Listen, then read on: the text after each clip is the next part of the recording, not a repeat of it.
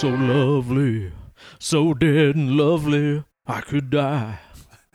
I told you I had one. You did have one. And I did. I feel so lovely, so dead and lovely. Yeah. I could die. Yeah. That's great. That's the name of the podcast. That is the name. That's true. Yeah. And that was Elvis. Exactly.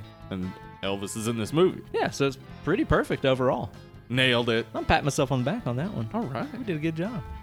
Welcome, Dead and Lovely listeners, to this week's installment of Dead and Lovely, the greatest horror movie and pop culture bullshittery podcast in all the known multiverse. Here, as always, with the host with the most, your best pals. It's me, Uncle Ben.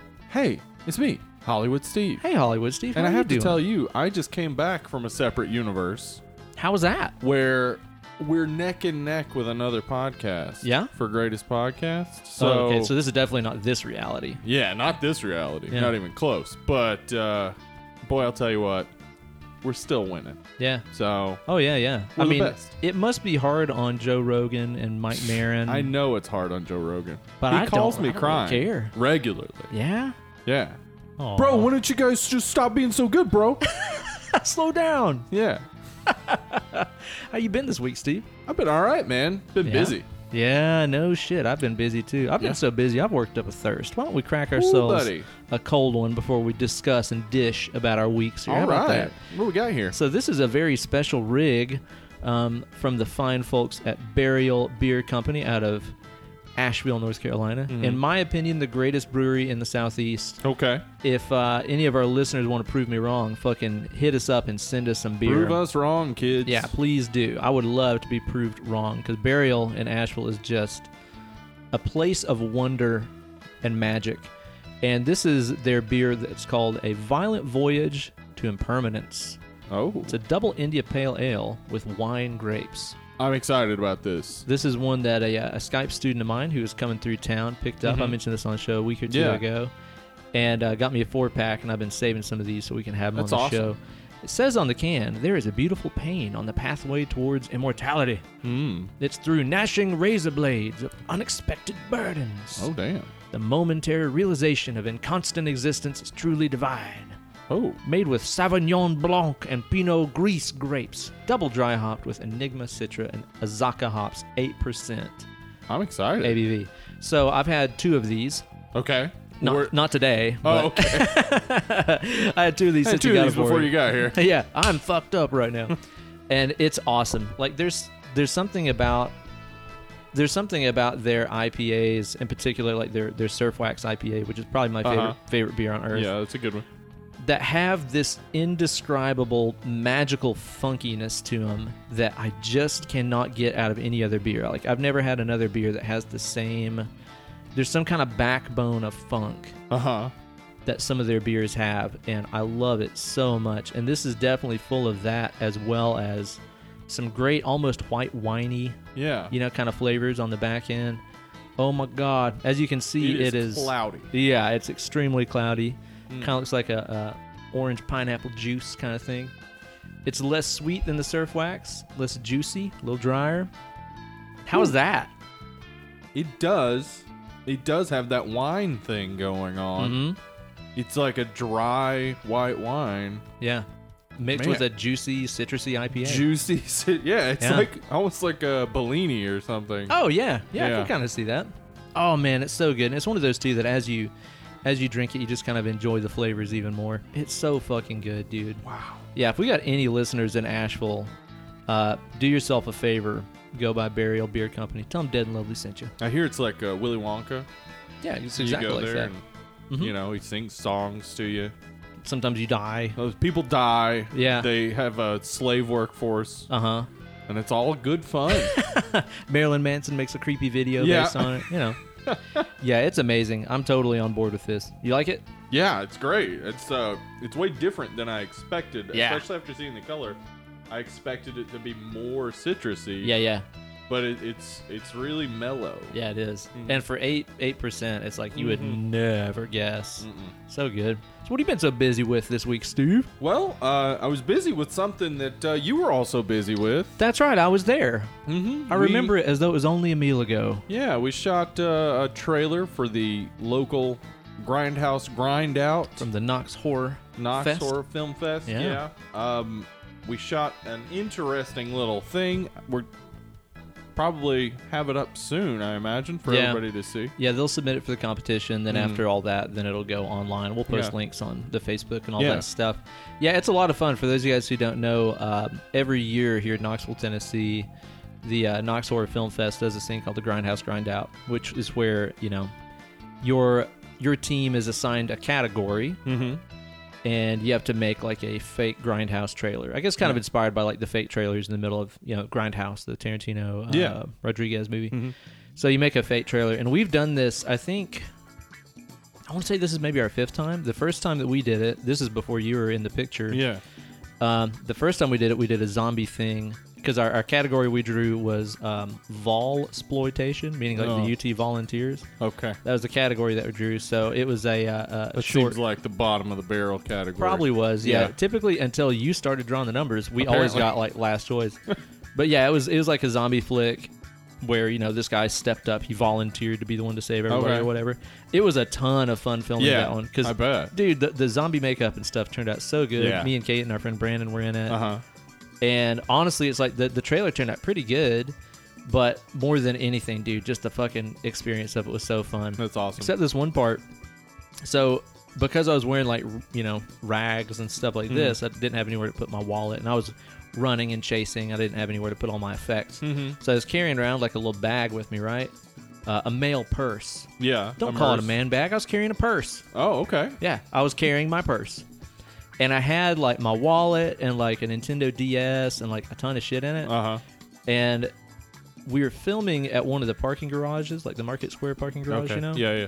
And I was supposed to be chasing a dude up these stairs. So I left my purse at the bottom of the staircase. Oh, no. Chased him up, ran all over the roof. Came back down. I'm like, hey, my bag's gone. Yeah. Somebody fucking yoinked it.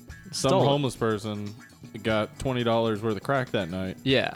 for all of your stuff. Yeah, exactly. Well, at least he would have. Yeah. Because the thing is we looked all over for it, and again, it's 3 people dressed as flesh-eating zombies, Right. scouring, looking all over this place, trying Uh-huh. to find it, and like asked like the parking attendant, and he couldn't give a fuck less. Yeah. Found it in a trash can, like several Oh. floors below. I think that he was like waiting till we left because he knew if we Oh, okay. saw him Like, with it, I'll we- hide it in the trash can, Yeah. they'll leave, then I'll take it. yeah, and nothing was taken. Okay, well, that's good. Yeah, if I would have caught the guy, I would have ate his flesh. Well, of course. What else are you gonna do? You were in character. Yeah, exactly. I'm a method Mm-hmm. zombie actor. Yeah, human flesh, Yeah, yummy. more brains. More brains. And then the second year that we did it is when we really started having fun with it. And we did, I think the category we drew was like Western. Okay. And so that's when we created the Cherokee character. All right. And we did the fake trailer for Cherokee 2. Okay. Which is funny because there's not a Cherokee 1. There's not a Cherokee 1, right. And that was the first year that like we really started messing around with like gore and like kill scenes and stuff. And that's the first year I got to do soundtrack as well. Oh, that's cool. Yeah, so I got to do this cool, like, fun Western soundtrack and stuff. It was a blast. The whole thing was just so much fun because it Yeah. was so bad on purpose, you know? It was a blast doing that. That's still maybe the most fun I think that we've had doing it. Year after that, what do we get? I think that might have been the found footage one, Oh, okay. which we also like tried to tie into Cherokee, where it was like a found footage movie about some kids that went camping and like awaken the spirit of Cherokee that killed no. them. Yeah. And it was fun. It had some good stuff. That's where like we made those fake intestines. Yeah. It had some good deaths and stuff in I it. think I was here for that one, actually. Were you? Mm-hmm. Oh yeah, I think so. Yeah. It was kind of hard to have fun with that one. There was a lot going on that day and stuff. Yeah, it was all over the place. I Yeah, remember. but it was still pretty cool. And I feel like I'm forgetting one. But then we did the Operation one 2 Yeah. years ago. That was good. Dude, then the category there was board game exploitation. So you got, you got to choose a board game and make a horror movie about it. Mm-hmm. So we chose Operation. This is on my YouTube channel, actually. Yeah, You can watch it on there. I've seen it on there. That It's funny. one was a blast. Mm. Yeah, we chose Operation, and kind of the story I put together was that there's like these rich people, kind of like in Hostel, I guess, Uh-huh. that, pay exorbitant amounts of money to like play real life Operation. Perform operations. Yeah, on exactly. people, yes. Yeah, unskilled, unlicensed operations and stuff. and that one was fun. That does sound like a movie that would have come out in that time. Totally. Of Hostel and other. It could work. Porn. That's the thing about it is like it would be really awesome if that was a full length that was just brutal and fucked up. It'd be real awesome if you got the rights from Operation to actually do it. Yeah, no kidding, right? That's gonna happen. I remember the one that we forgot. I think it was the year before Operation. We got like what was it? It was like teen series. I can't remember what it was called, but it was basically like think Hunger Games, Harry Potter. Oh, okay. Any like teen book series. And that one we were just kind of really all over the place with because it was like trying to draw from everything. Mm-hmm. It was fun filming it, but it didn't turn out the best. Oh. But again, the soundtrack stuff is really fun. Yeah. And I've snuck some of that soundtrack into this podcast before too. So. Oh, that's awesome. It was great. Yeah, so this year we got... Sitcom exploitation. Yeah. We drew third. Yeah. So we got basically what we wanted. The pick of the litter. Yeah. What were some of the other categories you were interested in doing? We were talking about the 90s exploitation. That would have been fun. Lots of neon, do some maybe Saved by the Bell type of stuff. Right. Or do like late 90s and fucking goth it out or whatever. Yeah. There was also, I believe... Post-apocalyptic was one. Yeah, post-apocalyptic was one we talked about. Yeah, that could be fun. Yeah.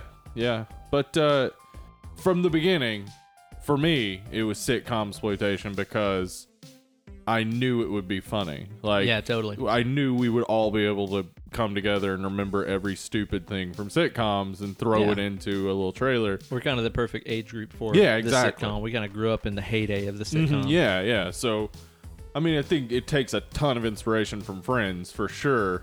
Tons. Fucking tons. But we threw in a lot of references to all sorts of stupid sitcom tropes. Oh yeah. And somehow made it bloody and a horror movie. So that was fun. Cool. Soundtrack was also a ton of fun to do because I just ripped off the Friends theme really hard. Yeah. Like as close as I could without like just making it again. Uh-huh. That was a ton of fun. It was a fun day. I wish we would have had longer to work.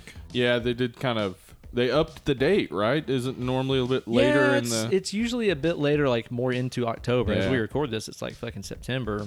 I think it was good that we didn't have too many people there. I mean, we had 3 male characters and 3 female characters. That's perfect sitcom setup. Yeah. Yeah, we had initially invited a ton of other people, and a bunch of people couldn't make it. But I'm with you. I'm kind of glad because no sitcom has that many characters on it. Unintentionally all white. Yeah, it's true. Yeah, though that is again very 90s typical sitcom. Of 90s sitcoms. Yeah, absolutely. So, yeah, it was a lot of fun. Got some good deaths and stuff in there. We didn't make it too brutal because I mean, if it's gonna be a sitcom, it can't be. Yeah, that it would brutal. It would be more funny.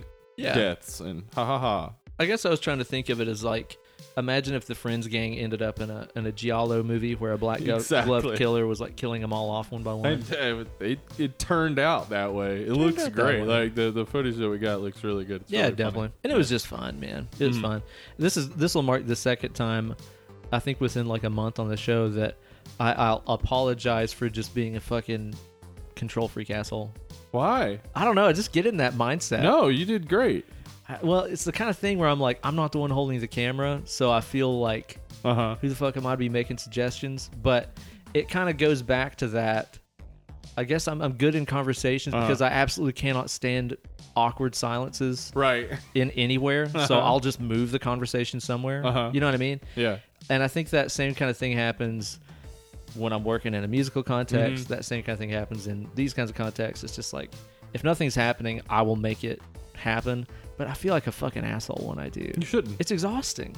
It is exhausting. I mean, that's why being a director is not as easy as people think. I know. It's I mean, first off, you're dealing with personalities. You're asking people to do stuff. You're kind of the one taking charge. Right. You're the one saying, let's do this, let's not do that. Don't like that idea. And of course, that's not easy stuff. Yeah. And I think, though, for me, like, you weren't controlling at all. Like, I have seen some controlling directors. You've seen them in your time. Yeah, you did just fine with, hey, maybe we should do this. All right. Cool. Yeah. All right, good. I'm glad, because, like, I always, like, coming into one of these things, I always kind of worry about it. I'm like, oh, God, I'm going to be an asshole today. I know it. I'm going to be the one telling people stuff to do, and I'm totally not the director. But I think when you're doing anything in the entertainment industry, everything just has to roll off your back.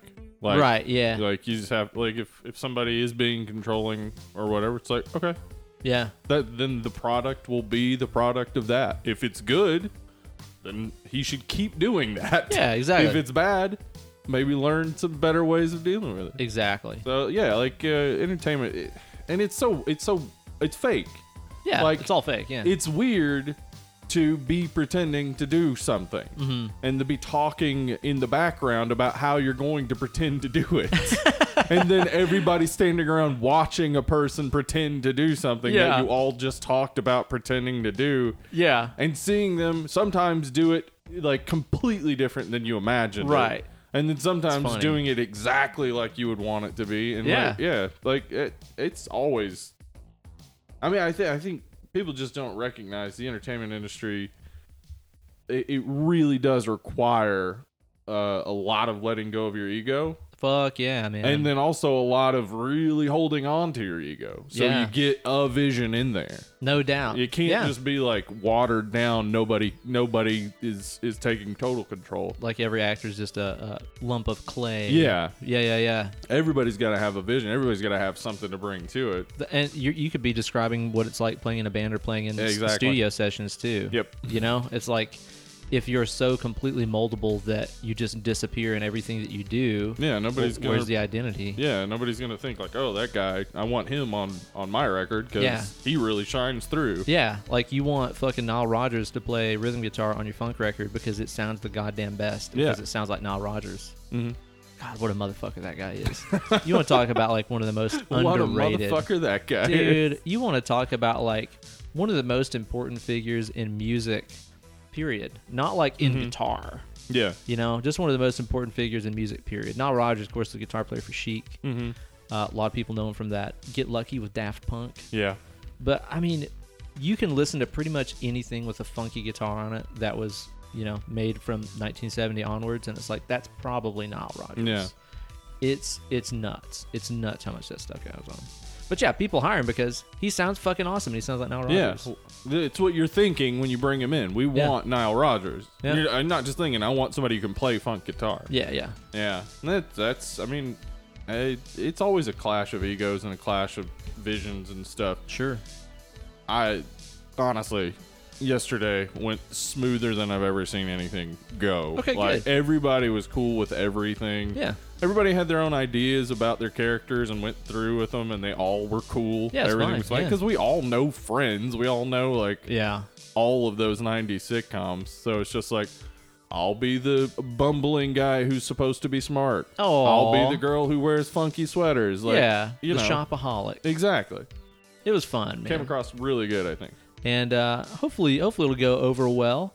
I don't know if it's possible to like win with just that subject matter. Yeah. I mean, because it's a horror thing, so probably people are going to want more blood and guts. Yeah. It doesn't matter. I think people will appreciate it. We've won awards for other stuff in the past too, where it's like when we did the Operation trailer, for example, that one they actually created a new award. Oh yeah, just to give us one. Yeah, it was like cool. Best adaptation of genre. Oh yeah, is what we won. You know, so it wasn't best overall. Hey, but maybe it was we'll win that one again. Yeah, exactly. It's that kind of thing where it's like, okay, maybe they'll name it after the team. Yeah, exactly. The Iron Swan Award. Yeah, exactly, man. So we'll see how it goes. But I had a good time. I'm glad that you did too. It's always fun getting to do these things. It's always just like a mad rush, and I can't even imagine our director Ben Gibson how much editing he's had to do today. Yeah. Oh my gosh. Because I think I don't know how many hours worth of footage he got to distill into a 3-minute long trailer. I mean, I was just there for 5 hours, and you guys were still shooting. Yeah, we probably did another 4 after that. Yeah. So yeah, he probably had a lot to go through. Yeah. But yeah, it'll be a lot of fun. Hopefully, we'll see how it turns out and how it goes over with the celebrity judges. I think we should probably do more. Yeah? Yeah. I mean, we're already making videos for our YouTube. That we are. We could make ridiculous, stupid trailers for our YouTube. Well, that's kind of the thing is like, yeah, there's absolutely nothing to stop us from doing that. Yeah. I mean, we had like no money in what we did. Yeah. We bought a couple of pizzas. Yeah. Yeah. Well, we bought Lindsay and Thomas a bottle of whiskey since they always used their place. That was really nice of them. But I mean, if we film at my place, I already have whiskey. So that's true. You know, it's like, yeah, there's no reason why we can't do stuff like that. Yeah. That'd be a lot of fun, actually. That would be. Yeah. Just to be like, Dead and Lovely original trailer. Mm-hmm. Hey, trademark Dead and Lovely. Yeah. Y'all get off. Nobody else make original trailers. Yeah, this is our idea. Our idea. Speaking of that YouTube channel, I think we got something new coming up. We do. Tomorrow, the day after this airs, right? Yeah, we made a top 10 movies to watch at Halloween video. Yes, indeed, we did. And it's not movies that are necessarily about Halloween or anything. It's just movies that we watch around Halloween. Yeah, it's not even a matter of like the scariest movies. Yeah. Most of them aren't even like scary. Yeah, I think we had a lot of kids movies on there. Yeah, exactly. Well, that's the thing is like to me, that's Halloween. Yeah, exactly. Yeah, it's like I watch scary movies all year round, but there's a certain set that I watch at Halloween. Yeah, that don't feel right any other time that I watch them during any other time of the year. It's like these are the ones that you watch. Hocus Pocus is not a springtime movie. No, exactly. Yeah. You watch that at Halloween. Exactly. So, yeah, that'll be up on the YouTube channel. Do we have that URL yet? Or are we still working on that? Still don't have a custom URL. We've applied for it. Okay. Just waiting to hear back from YouTube. Yeah. So, we'll be posting links to that on the Instagram and the Facebook page and stuff. You guys be sure and check that out. It seems like the first full-length video we put up last week, that Conjuring review, has gotten some good responses and some views and stuff. Thank you guys so much for checking that stuff out. This is a really fun venture for us to explore everything on the outer realms of all things horror. So, and in a visual format. Yeah. You can see our stupid faces. Exactly. You don't just have to imagine how stupid our faces look. You can see them. Most you can of the see time, us drink the beer. Yeah, well, that's the real fun thing. Yeah. Hit yourself in the face with a beer. Yeah. I will do that often, I'm sure. So yeah, be sure to go and check that out. Like the video, subscribe to the channel. Really important. Subscribe to the channel. Oh yeah, because the sooner we get a certain amount of subs, the sooner we can monetize the account and start making some dead and paychecks off of it. Yeah, and we can start making way more interesting videos. Yeah, because we have a lot of big ideas. Right. But we need the funding to make them happen. Yeah, exactly. We need them YouTube dollars to real. make it happen. Yeah, so please be sure to go and subscribe to the YouTube channel. Again, we'll post links on all of our social media stuff, so you guys go ahead and check that out. You been watching anything good this week? Football. College football. Yeah. You've been watching football. Yeah, been watching football. Did you see the UT Vols get whipped real good? I didn't watch much of it. I didn't grow up as a fan of the UT Vols, and in fact, I think it's possible that UT Vol fans are the worst fans in all of college football. They sure are at least the most hopeful and optimistic. Yeah, but just that can't be argued. Growing up around them just made me never want to be a fan of any team. Yeah. And so I'm not. I love college football. I watch every single game that I can. Yeah. I try to keep watching the games that are closest. I want to see some drama. I want to see it get, a little wild at the end. And with UT games, it's like you can. I wrote a script about this one time, but basically, I think that the primary motivator for University of Tennessee Vols football fans, is that they actually hate the team. Deep down, they fucking hate it. They just really deeply in their heart hate the University of Tennessee. And so every year they go through the same thing where they're like, man, this is going to be our year. Yeah. This is the year, man. This is the one. Yeah. 1998, more like 2018. And then one quarter into the game, man, they were fire at coach. Man, that new coach ain't no good. Yeah, it's that coach, man. We get all these big recruits, and these coaches can't win with them. Yeah. And then by game 2, they're like, well, we ain't never winning another damn game again. Until next year. Yeah, and like they just love complaining about. Is it like a toxic relationship? Yes. Like a toxic, it's abusive exactly relationship? Like that. Yeah. It really is. I remember, because I remember the national championship in 1998, and I remember that year as they were winning every single game, still hearing people being like, they're to fire at Phil Fulmer. He ain't never going to get us nowhere. Shit. Also, people love having something to complain about, dude. They do. Yeah. This was the thing I loved the most, because growing up, I knew a ton of racist UT Vol fans. Oh, shit. And so Peyton Manning was there, 4-year starter. He was amazing. Okay. He's one of the best quarterbacks to ever play the game, for sure. Never won a national championship, though. Uh-huh. The year after he left, T. Martin became the quarterback. Oh, yeah. Now, T. Martin was a black fellow. Uh-huh. And so, of course, all the racist UT fans are fire at quarterback. We ain't never going to win no games with a black quarterback. There was just this week a school superintendent got fired because he was talking about how black quarterbacks can't make quick decisions and stuff. Seriously? Yeah, holy shit. People really believe that for some reason being black makes you incapable of being an intelligent quarterback. Specifically, quarterback. There's anything else they can play. There's a certain kind of breeding builds a quarterback. Exactly. You know That's the bullshit thing they say. That's fucking retarded. And so that year, T. Martin as quarterback won the national championship. Yeah.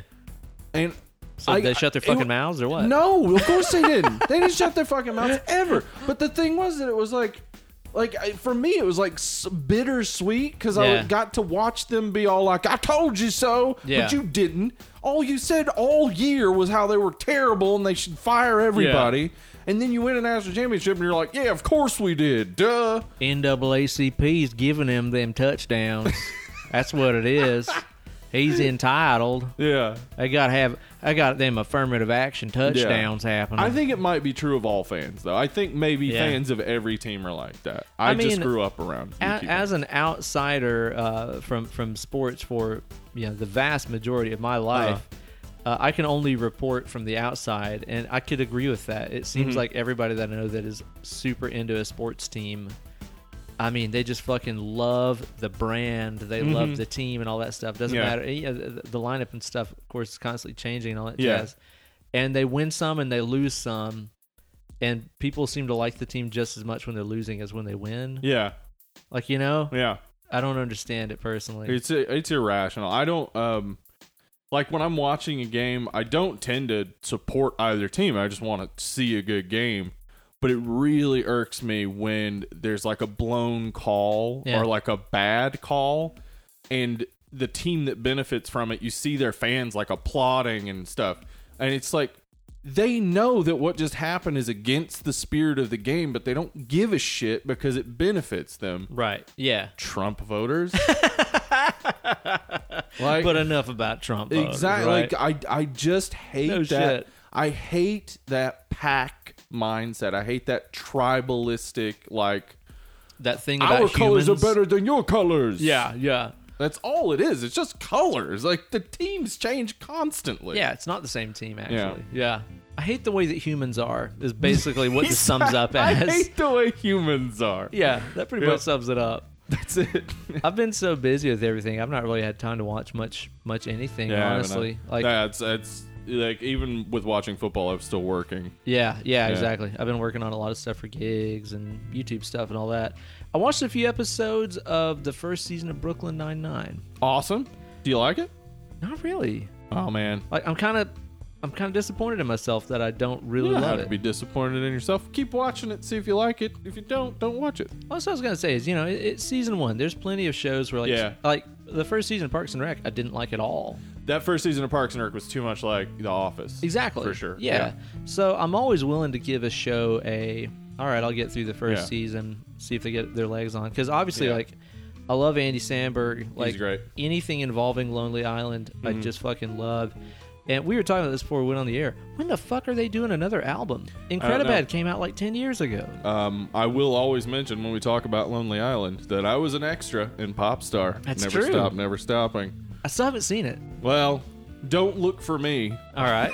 So I won't find you? All you're going to see is my back in the dark. But I know it's me. Dude, I know that back anywhere. I can spot that back in a lineup. Yeah. But Lonely Island's great. Terry Crews, he's awesome in it. Andre Braugher is so good. God, everybody's great in that. So, Chelsea Peretti's so awesome. I think it just after season 1. He does. I think the season 1 kind of sets up their formulas because it's a formulaic show for sure. Season 1 kind of sets up their formulas, and then season 2, you start really getting into the callback jokes and how they establish their rapport. It's really funny. And once Jason Mantzoukas shows up, anytime Jason Mantzoukas shows up in a show, it gets immediately better. Yeah, so far it's been enjoyable, but I don't think I've laughed. I don't think I've lolled at anything. But it's been okay, this is fine. I'll put this on. Kate likes it, so it's it's like, yeah, put this on. I'll fucking practice guitar, learn these songs, and it's on, but I don't really care much. Yeah, I think, honestly, once you get into it, it's like every line is perfect. Okay, cool. Like, you could just, because Emily and I will just quote, like, especially stuff that Andre Braugher says, the really deadpan way he says everything, but like sometimes he says the most ridiculous things, because he has a dog named Cheddar, and one time they lose his dog and bring him another dog, and he says, "This isn't Cheddar, this is some common bitch." Pretty cold. It's just, yeah. It's awesome. just this cute little dog he calls a common bitch. It's awesome. Well, I'll keep going on through it. Yeah, give it a shot. If you don't like it, hey, man. Go fuck yourself. There's other stuff in the world. You don't have to like everything. Now, Steve, the main topic of our show today is going to be one Bubba Hotep from 2002, which is a movie about an aging Elvis. Maybe. Who's living in a nursing home that goes on a wild adventure. But I think one of the largest, heaviest themes through the movie is the process of aging. Yes, it is. And time just basically dethroning all. Man, this movie is real depressing. It's pretty fucking depressing. I don't think it would be if you're young. I think if you're young, you're just like, ha ha ha, it's funny, old man stuff. But if you are getting older, you start to be like, oh God. I'm closer to that than I'm farther away from it, dude. So here in the Preview Palace segment of the show, before we get into our review, I just want to spend a little bit of time here talking with our dead and lovely listeners about getting old and stuff that nobody told me about getting older. Now, for the record, at the time of this recording, I am aged 34. I am 30 and 7. 30 and 7. 3 and 7. So we're not like super old, but I'm definitely not in my 20s anymore. Yeah, dude. I'm starting to feel differences for sure. Yeah. Just within the past year or so, there are things that have changed. Totally. It's crazy, yeah. And it's one of those things where in my head, and I talked to a lot of other people that are older than me about this, and they all confirm the same thing. In my head, I'm like, I have not changed since I was like 23. Yeah, that's how I feel. Yeah, like 23 is about where I am. Like 21, I was still pretty green. But I think by the time I was like 23, 24, I think I was where I am now. And I swear I'm still that age. Yeah. And then that all changes whenever we hang out with like maybe Kate's nieces and stuff. You that have are like no in idea college. what they're talking about. Well, and two, I'm just like, my God, they're so young and they don't know shit. They've not done fucking anything. I know. They've not done anything. Like when I hang out with a 23-year-old, I'm like, yeah, I'm definitely not 23. It really makes you, because like when you're young and you hear like a 19-year-old's dating a 30-something-year-old, you're like, love's blind or whatever. But when you get into those 30s, you're like, oh my God, that's a weird. Child. You're weird. That is odd. Yeah, exactly. That might be the most mature 19-year-old in the world, which is probably about like a 24-year-old. Yeah, exactly. And that's still weird. Yeah. It's funny, man, the stuff that happens whenever you start getting older and the stuff that nobody just really ever tells you about.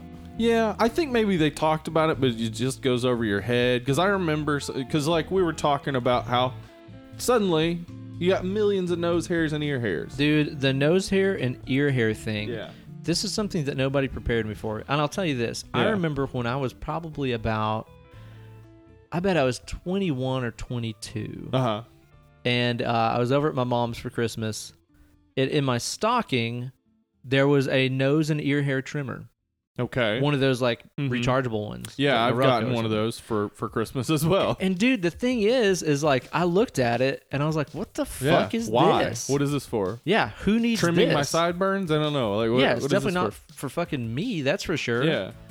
I literally gave it away. Mm-hmm. I was like, I'm not fucking using this. Yeah. And nowadays I'm like, God, I really should have kept that thing. I bought one. Yeah, like, is it good? Yeah, I should get one? Yeah, it gets it. I mean, you got to get a good one because some of those nose hair trimmers, boy, I'll tell you what, they'll scrape up the inside of your nose. And if you're a guy like me who gets nosebleeds, oof, you don't want that, man. Yeah, but I got a pretty good one. The nose hair situation is crazy, and it's more often than not I wake up in the morning and I look in the mirror and I'm like, well, there's one just like 6 inches out of my nose. Yeah. And then what do? You yank on that thing, and you can feel it like in your brain. Oh, Jesus it's God, so dude. far back there. I don't understand because like I'll pluck out a stray, like like a hair in the middle of my fucking face and stuff like that. I'm getting those like crazy. Like my eyebrows, if I don't keep my beard trimmed, my eyebrows grow into the beard? my beard. Yeah. Dude, you should just rock that. No. That's sick.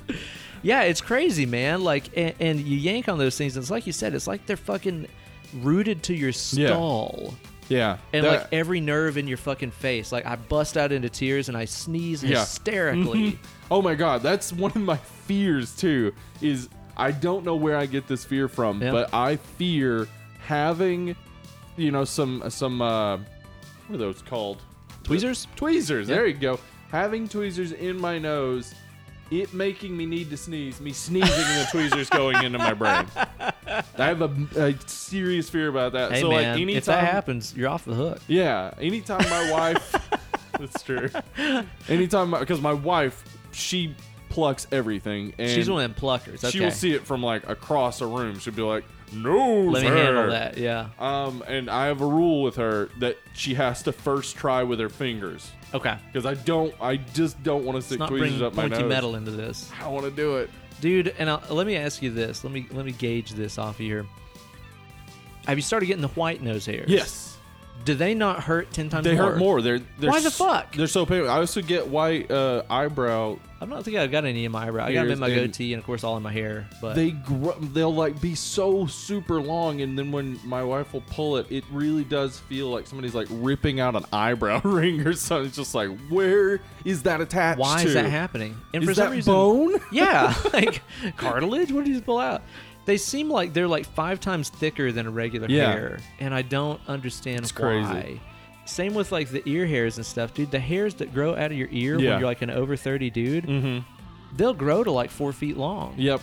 Or like you'll feel one and you'll pull that bastard out, and again it feels like it's attached to your brain. And you look at it and it's like that was like 3.5 inches long. Yeah. It's like curb feelers on like an old Cadillac or something, It's like it's letting me know that I'm about to like lean my head against a door frame or something. It's like, oh no, I'm about to touch it. Yeah. What the fuck? I don't know, man. Intelligent design, my ass. Like, what's the purpose of that?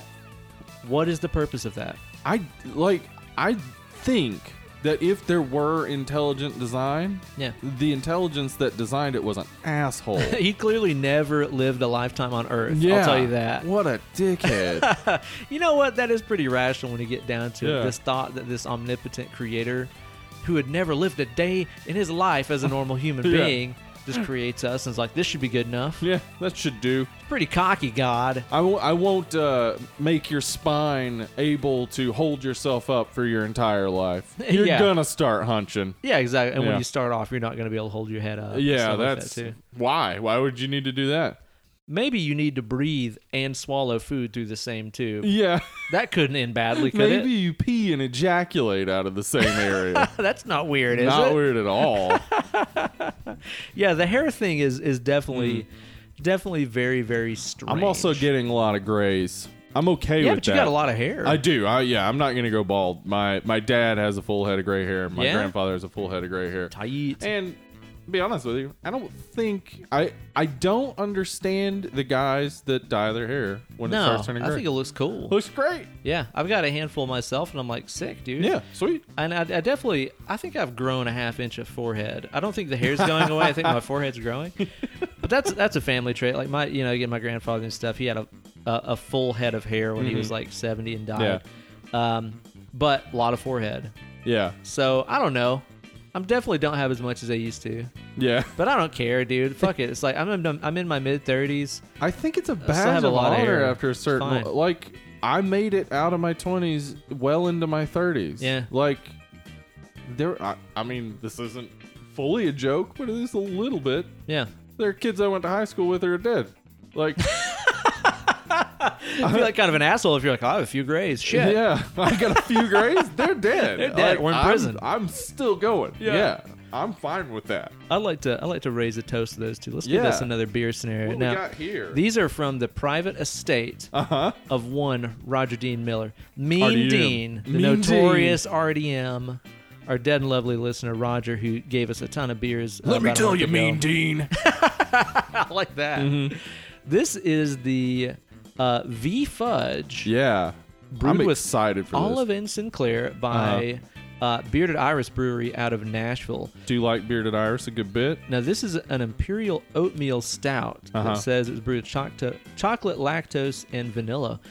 We don't venture into stouts and stuff very much on this show, so I'm looking forward to this. It's getting into that season where you enjoy a heavier weight beer. I think though this is in relation to getting older. Yeah, this is like a meal.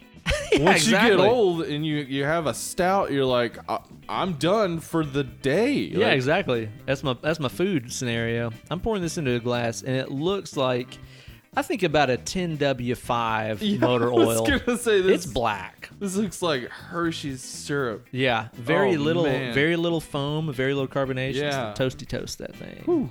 This is 9.5 ABV. Yeah, it is. So this is pretty hardcore stuff. How's that treating you? Ooh, buddy. It smells great. Yeah. That is good. I like a stout a lot. Ooh. That is good. Yeah. Like, my thing with stouts is that a lot of times, like, have you ever had New Belgium 1554? Mm-hmm. It's musty tasting. Yeah. Like, it tastes like what a cellar smells like. Yeah. And I do not like that musty kind of thing that a lot of those darker stouts and stuff have. This is nicely balanced. I think all the chocolate and vanilla flavors really balance that out. Yeah, it does. The aftertaste is very much like chocolate milk. It really is. Yeah. Like, it's you can really almost taste the like lactose. It's almost like you're drinking Yoo-Hoo because it's not thick like chocolate milk, but it tastes kind of like chocolate milk. But it still has a little bit of that. I mean, it has a little bit of that mustiness to it because it's a stout. Yeah. I think that's from the oatmeal and stuff, basically. But man, that's nice. Like, I feel like you know what the aftertaste is like? It's like the aftertaste of eating a really great dark chocolate bar. Yeah. Yeah, it does. It kind of has that, like, it feels like it's melting on your tongue. Totally. As it's going away, just like chocolate. Yeah, exactly. It's like a little bittersweet. It's good stuff. I'm on board with that. Also, I cannot believe that is 9.5%. For real. That's fucked up. It does taste like dessert. It doesn't taste like beer. No, I can't believe that. That's really good. Thanks, RDM, man. Yeah. You have hooked us up once again. That's really, really good. I've had many of the Bearded Iris IPAs and stuff, of course. Yeah. And they are a thing of glory. glory. We've tried a number of them on the show. Oh, yeah. And so this is the first, like, stout of theirs that I've had. They're brewing pretty good. They do good stuff over there, man. They do good stuff. That's really nice. Yeah, it is. Okay, so one thing that definitely changes, speaking of beer, as you get older, the frequency and brutality of those hangovers are the worst. My fucking God, dude. And, like, it didn't used to do this to me as much as, like, a teen. And I didn't drink in my 20s because I was Mormon. Oh, yeah. But as a teen... Trust me, you were invincible. You could have done it like a champ in your 20s. I know. I really missed out. Yeah. I missed out on so many things because I was Mormon. Damn it. But that thing where, like, now if I have a bit too much to drink, I'll only get 3 hours of sleep. Oh, you don't sleep good? Yeah. Really? It fucks up my sleep terribly. It doesn't affect my sleep. It usually makes me fall to sleep. But I think it's not usually good because I still feel like even on a day where I'm not like hungover, like I still don't feel like I got a good night's rest if I got decently buzzed. Just wake up tired and like the thing that sometimes will happen is because I'll only get about 3 hours of sleep is I wake up still drunk. Oh, and that's the worst. That's a highly unpleasant scenario. Oh God, that's only happened to me a few times. Yeah, and it's not fantastic. How's it work on that belly of yours? Not good. Yeah, not good. Carbohydrates. Beer belly. Yeah, I'll tell you what. That's a thing. I've got one. You working on it? I've been keeping this in preserving it in working order.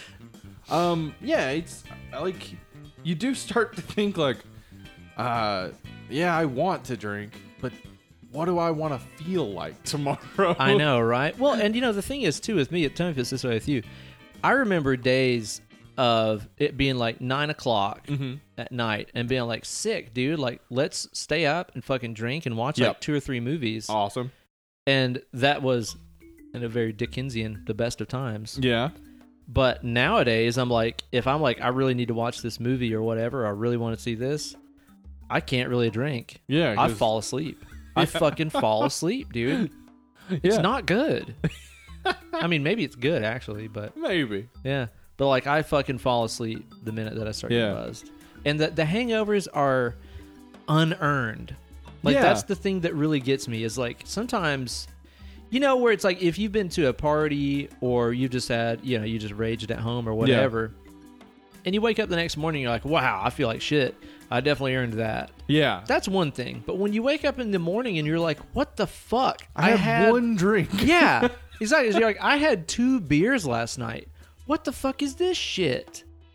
Dude. Your body is just like, fuck you. Yeah. It's the worst. Why were you ingesting poison? Yeah, exactly. Asshole. But then, you know, you'll do it again like 2 days later. No effect. Yeah. It's Russian roulette with fucking drinking. I think as we, in maybe like 10 years, that'll just be every time you drink. It's just like, fuck. It's our body letting us know what's coming. What's going to happen. You know what I mean? I'm cool with this now, but you give me a few years. What's your hangover symptoms?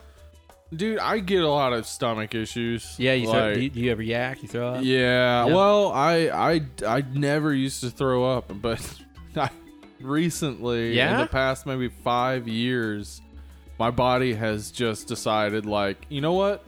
The least bit of feeling of nausea, and I am throwing everything outside. Seriously. Just like if I sometimes. If I have a hangover and I like bend over to pick up my dog's poop or something, you get that like waft of that horrendous dog poop smell. Yeah. And I will just immediately puke. Just like fight or flight. Yeah. Like, get this out. Yeah, my body's like, I'm not dealing with that. No. Get it out of here. Jesus. That sucks. I still am like vomit free since 93. Like I still hate, as I've said before, I hate throwing up more than I hate ISIS. I still maintain that. And actually now I've practiced a lot, so I might be better at not throwing up than ever. Yeah. So do you get the headaches and shit too? Sometimes. Yeah. Yeah. But that's not my issue. My issue is normally just like head fog and stomach issues. Yeah, the foggy head and like overwhelming nausea is my problem. I think I don't really get because headaches usually because of dehydration. Right. And mostly, if I'm drinking, it's soda and vodka, so I'm getting a good bit of liquid sodium throughout the night. Yeah, and the sodium is in the club soda. Oh, helps out right. too. So yeah. But yeah, like headaches. I haven't had one in a while. Yeah, that sucks. I just want to earn it, dude. It's like if I'm gonna feel like shit, I want to have thrown down for real. Yeah, and have like crazy photographs and shit. Like fun stuff to post on. I don't remember You won't that. believe what happened. Yeah, blah, blah. Exactly. But it's like, you won't believe what happened when I sat on the couch, drank 2 beers, and watched movies, and woke up the next day feeling like shit. Like, it's so not fun, man. I don't know, because my Uncle Sam, I had an Uncle Sam. He wants you. He did. He would drink a 12-pack of beer every day. He might have been an alcoholic, Steve. I think maybe.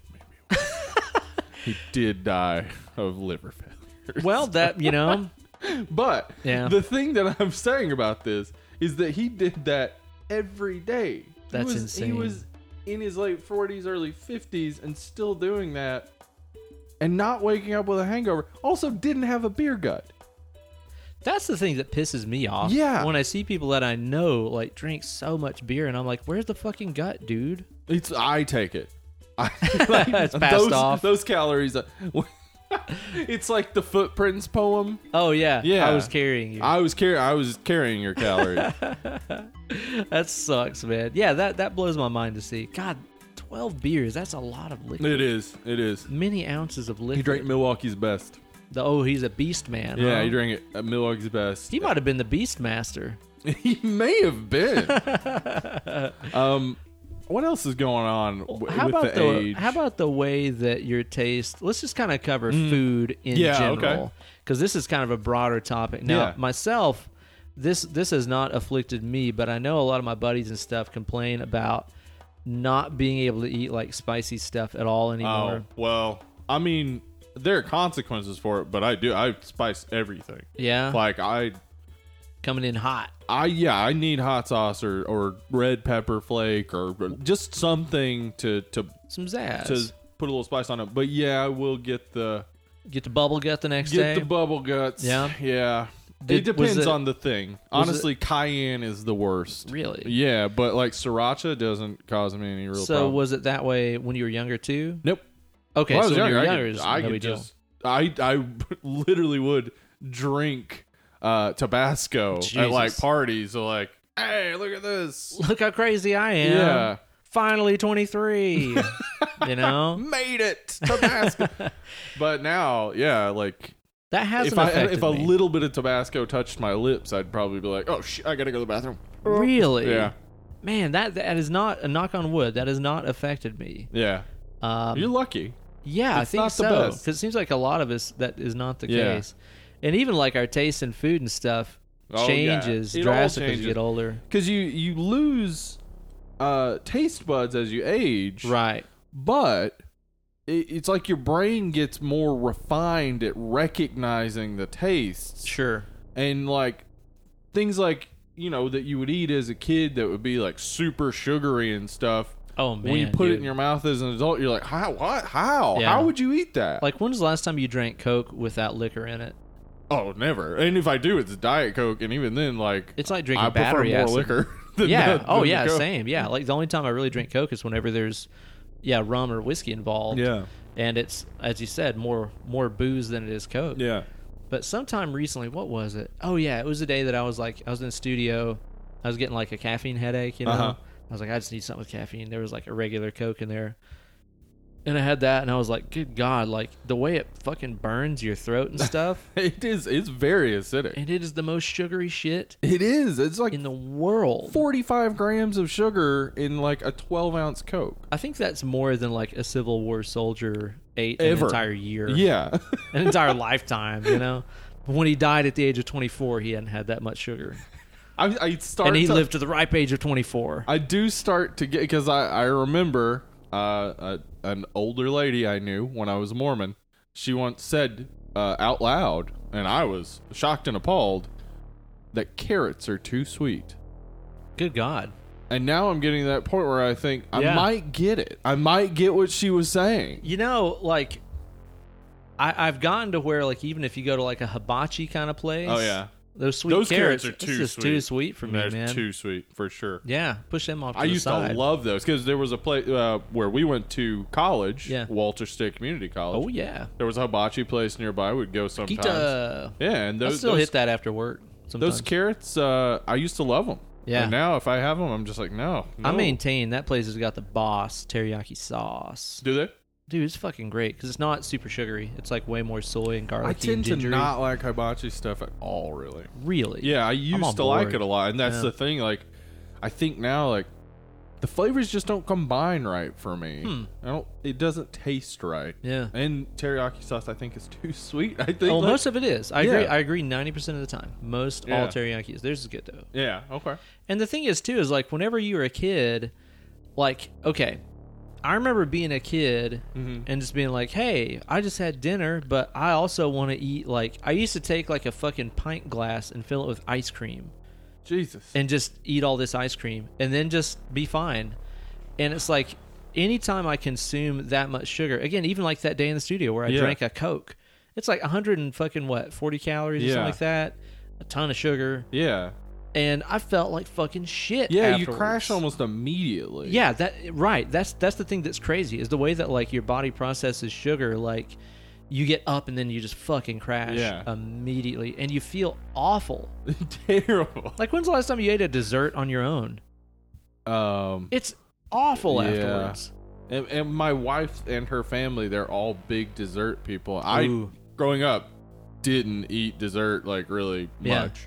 Like my grandmother would sometimes make like a chocolate pie or something, but normally we'd just have the meal. Yeah. I don't know how you eat a meal and dessert. I don't either. I think those are two separate things. I think you eat a meal, you walk around for an hour or something, maybe you stop and get some gelato or something like that. Totally, yeah. I'm not eating a piece of cake after I just had like a plate of pasta. And I'll tell you this too, man. Anytime there is a dessert present, it must be in the nearby vicinity of a cup of coffee or espresso. Yeah. Must. Yeah, that's a real old person thing right there. Dude, it makes shit so much better. Like a fucking slice of like key lime pie with an espresso or something. Oh, really? Holy key lime pie and espresso. I like fucking awesome. Chocolate with espresso is a perfect compliment, but key lime pie? All right, dude, I'll try it. I'm on deck, man. I'm very on deck. I'm a huge. See, that's the thing is I'm becoming because like growing up, chocolate was my thing. Okay, see, I was never like a chocolate guy. Oh, I loved it, and I discovered dark chocolate when I was real young. It was just Hershey's Special Dark. Sure, nothing fancy. Well, it did say special. Yeah, you're like, it was special. I'm a special boy. But like, I remember being like, "What? This is amazing." I feel so mature and sophisticated. Yeah, and now I do like if it's milk chocolate, I'm not interested, like because it's just too sweet. Yeah, exactly. But I'm getting to the point now where I prefer something like key lime pie. I prefer something like refreshing and light and tart after a meal instead of like just heavy and chocolatey brown. Just yeah, dude. It's crazy, man. It's crazy. Yeah, that sugar and like carbohydrates and stuff. Mm-hmm. Like I used to live on pasta. Like I literally used to eat pasta. Yeah. I would say in a month I probably would eat pasta probably at least 26 of those days. Yeah. I was a borderline Italian. Yep. And nowadays you do make it a pizza. I'm making a pizza. Mm-hmm. But it's like anymore, even on the rare time that I'm just like, you know what? Fuck it. I'm going to have a big bowl of pasta. Right. It's like I fall asleep immediately afterwards. Yeah, when I do have pasta, I just have a little bit of pasta. I try it now, like because like you always see the way they plate pasta at like fancy restaurants, and it's like just a tiny little nest of pasta. You want like triple that, of course. Yeah, you would want triple that for sure. But now I've discovered, nope, I want that tiny nest of pasta. Yeah, and I want more meat and vegetables than sauce, because that sauce is going to give me some reflux because I'm old. Do you get the indigestion and stuff? I do get indigestion from mostly just from tomato stuff, and it's really only because like if I go somewhere like Wise Guys in Knoxville where they use San Marzano tomatoes, those are real low good. Acidic. They're not acidic. If it's not acidic, no problem. But if it's like the cheap shit acidic tomatoes, like I'll just keep burping it up for an hour or two. I can relate to that actually, because like I've noticed that. Okay, it usually doesn't affect me unless, like, let's say it's a night where I have like a gig or a rehearsal or something like that, and I get home like 10 or 11, and I'm like, I have to eat something. If I make something with the red sauce, with the marinaras, I'll definitely get some like, I'm sitting up in the middle of the night because I feel like I'm about to throw up in my neck, dude. But if it's earlier in the day, it's fine. But no more late night spaghetti for me. I think they did. Too bad. They did try to prepare us for this by like teaching us to eat right and stuff. I guess I don't know if they did that at homeschool. Dude, fucking bullshit. When we were growing up, the food pyramid, it was like the base was carbs. Yeah. Because America and sugar was on there. Yeah, because America had a fucking giant surplus of wheat. Yeah. But like they tried to teach us like you're gonna want to eat light and you're gonna want to exercise every day, and when you're like in your teens and 20s, you're like, why? I feel great all the time. I look gorgeous. Fuck it. Yeah, I'm skinny. Automatically more attractive. Yeah.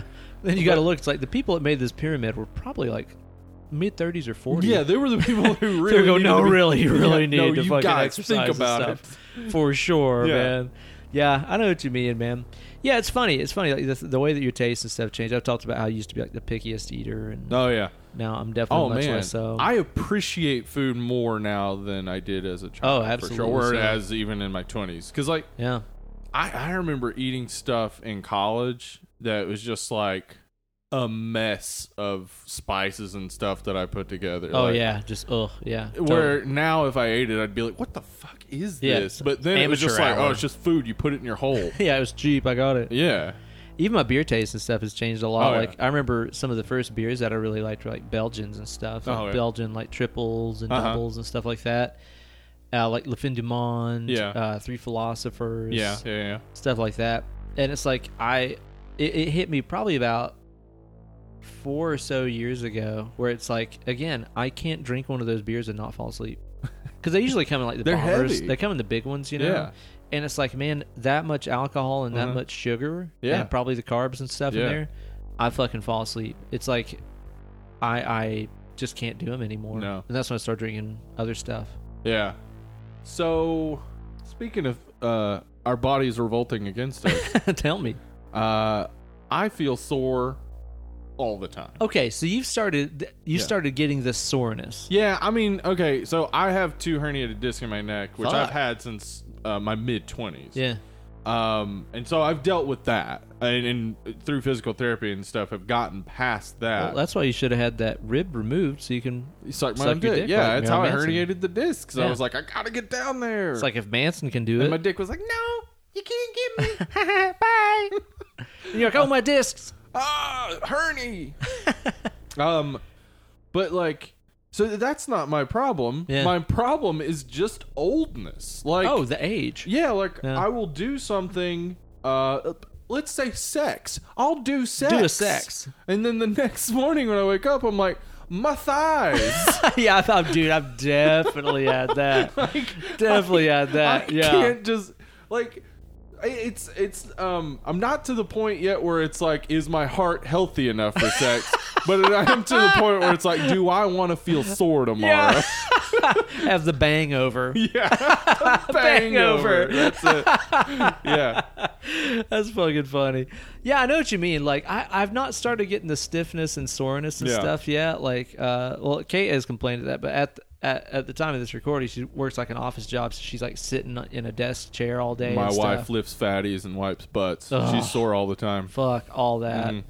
Yeah, so it's like Kate sits in an office all day and stuff. So yeah, she says she wakes up sore and stuff. Not that stopped her from getting killed real good on screen for our trailer and stuff. But she was kicking it, kicking that bucket. But myself, it hasn't started hitting me yet. Like, the only things that I've started really noticing more of are like, okay, I'm one of them sleep curlers.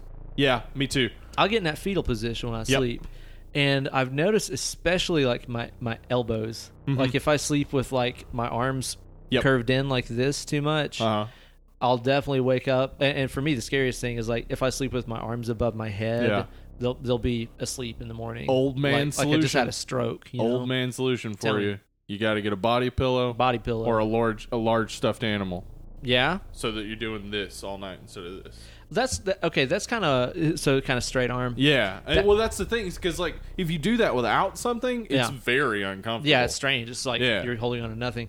Yeah, that's usually what I end up doing is like if I'm going in for the good old fashioned, I'm the big spoon. I'll stretch that straight arm out underneath my wife's pillow. Hey-o. That works good for me, and it keeps that arm straightened out. It's also scary too, because I know a couple of different guitar players that have had like actual nerve damage. Yeah, nerve damage. Yeah, and stuff from having the arms curved too. Yeah. You can get that from fucking holding a cell phone too much. Yes, you can. Yep. Which I have definitely your tried to avoid. Nerve. Exactly. That's exactly it. By like just too tightly clenching. Intelligent design, my fucking dick, dude. Seriously. Everything's so fucking fragile. It really is. Yeah. It's the worst. And we're nowhere near old. No. We're just starting to realize that age does this to you. I'm seeing around the corner. It doesn't look good. Yeah, like I don't know if I want to go around this corner. I remember like when I was in my in my 20s and stuff, playing in heavy metal bands all the time, even the next day and rocking stuff. Out. Yeah, after a night of headbanging and stuff, like my neck and stuff would be so sore. And it's like, thankfully, pretty much all through my entire 30s, like I've not played metal most of the time. Like I've done some Whitechapel tours and stuff and Unearth, but it's like most of the time I've not been playing stuff that requires going completely apeshit on stage. Yeah. Man, it's great. I'll tell you. Like, there are people that do that well into their... Dude, fucking like Dillinger Escape Plan. Yeah. Flipped the fuck out for like 20 years on stage. How? All of those guys' shit has to be fucked. Any videos of them playing, and it's like, what, like... How can you survive doing that for a month? Exactly. It's like you're doing CrossFit for an hour and a half on stage. Yes, while playing the most technical music ever. Like somehow doing CrossFit. Keeping That's exactly extremely complex rhythms going. Yeah. Yeah. Dillinger Escape Plan is doing CrossFit on stage. It's ridiculous. That's exactly it, man. This beer, by the way, is like growing on me. I think the more that I get that IPA taste out of my mouth. Yeah, it's got bitterness to it. Yeah. I didn't taste that at first, but me too. It's got a good bit of bitterness. I'm digging it. What about? I just want to talk about a few more things here before we get into the movie. But I'll tell you one thing that has not changed with me is the desire to have children. Still don't want them. Man, I'll tell you what has changed with me. Okay, see, I know a lot of other friends and stuff of mine who are like, who are like me, where they're like, I'm gonna be Peter Pan forever and never have kids, and then like they hit like 30 and they're like, you know what, start a family. Opposite for me. I throughout my 20s was like, yeah, kids, that sounds great. Okay, yeah. And then as I've gotten older, and my wife and I, we get into our rhythms, and like, it's just like, God, that would be such a complication. It would change everything. I know. And I like how my life is going. Dude, and the thing is that's exactly it. Yeah, you totally get in that rhythm and the thought of it changing. Like, I know it's selfish. I'm not claiming that I'm doing it for humanity. It's for me and my wife. Me too. Absolutely so. Dude, it's like I get fucking pissed off enough whenever there's like, God damn, iMovie updated? Fuck. It's like, seriously, just the tiniest goddamn things. Yeah. Just like, oh my God, everything's changing. Yeah, exactly. And it's like, I know that anybody listening that has had kids, or especially if you've had kids unexpectedly, are listening to this and going, man, what a bunch of fucking children. Of course. I know. We are, yeah. I know. We're fine with it. That's what we're saying to you out loud. Yeah, exactly. But I'm fucking fine with it. Yeah, me too. I didn't want to have kids. Yeah. Still don't want to have kids. My wife is terrified she's going to reach like 48 and be like, oh my God, I need to have a kid. Yeah, my wife sometimes has those pangs of like, oh, maybe we should have a kid now. So, what if we can't when we're older? Right. But then she also has those moments where she's like, you know what I like doing? Coming home from my job at 8 a.m. and saying to my husband, let's drink. Dude, I'm telling you. And me being like, cool. Yeah. That's fine. I don't know if I've talked about this on the show before or not, but like sometime within the past year or so, I think it was early this year actually, we had ourselves a good old-fashioned pregnancy scare. Woo, buddy. I don't know if I talked about it on the show. We talked about it. I don't know if we talked about it on the show. But we had a moment where we're like, holy fuck, like, we might have just made a kid. Mm-hmm. And, watching that fucking pregnancy test window, that's the longest fucking 45 seconds of your life, I'll tell you that. Or 3 minutes or however long it is. It felt like fucking 8 years. And, afterwards, when it was negative, the funny thing is... You still don't know for sure at that point, do you? I mean, it's not 100%. It's not 100%. Unless you have like a blood test or something. Right. But like the funny thing is once you're on the other side of that and you're like, oh my God, we're not pregnant. Then what you do is you look at each other and you go, are you glad that we're not pregnant? Yeah, you got to do that thing. And we were both like, fuck yeah. Awesome. Yeah. That is so perfect. Yeah. And then I went and got fajitas and we drank tequila all night. Awesome. And I think watched Star Wars or something. Yeah. And it was the best. Yeah. So nothing like having it actually land in your lap and prove to be false. Yeah. Than to make you reaffirm the fact that you don't want children. I'm just too fucking selfish. I think my wife is constantly reaffirmed by it because she has this fear because she has to take medicine for depression and stuff, and not everybody agrees on how that affects a fetus. And then also, she has what do you call that? The pussy plug. A Mirena. She has one of those. Pussy plug, it's called. Yeah. And you can. It's very rare, but you could still get pregnant on that. And she's worried like how the Mirena would affect the baby, and so it's like she has these scares like regularly where she's just like, oh crap, am I pregnant? And then she'll take a pregnancy test, and it's almost like it reaffirms it for her every time. Like, good, I didn't want that to happen. That's the thing, right? It reaffirms that you did not want that to happen. Plus, too, it's like, man, at this point. Even if I woke up tomorrow and I was like, you know what? I think I'd like a son. Oh. It's like, dude, there's no way in fucking hell. You chose the inferior child. Yeah, absolutely. Daughter, way my better. God. But it's like, there's no way in fucking hell I could afford to have a kid. No, we couldn't. We talked about this, I think, on the Return of the Living Dead episode. It's like, all. You can't. No. Like, I absolutely cannot afford to have a kid. Even with insurance, you're looking at thousands of dollars of bills. Yeah, exactly, and that's just to get the kid fucking here. And then bills and bills and bills. My God, dude. And they want food. Yeah, you gotta feed these things, apparently. Jeez. Yeah. Don't do it after midnight, though, I hear. Yeah, they multiply. That's how you get like twins. Bebe's kids. Yeah. Bebe's kids. But I just can't imagine, like, if I decided to have a kid and we went through with it, that kid would have, like, the shittiest childhood. I'd be like, you know what? Peanut butter sandwiches for lunch and I'm dinner. not trying to convince you of anything, but I grew up extremely poor. I grew up pretty poor. Bad. It's not that bad. I say extremely poor. Not that's not true. I grew up poor. Yeah. Not extremely poor. Right.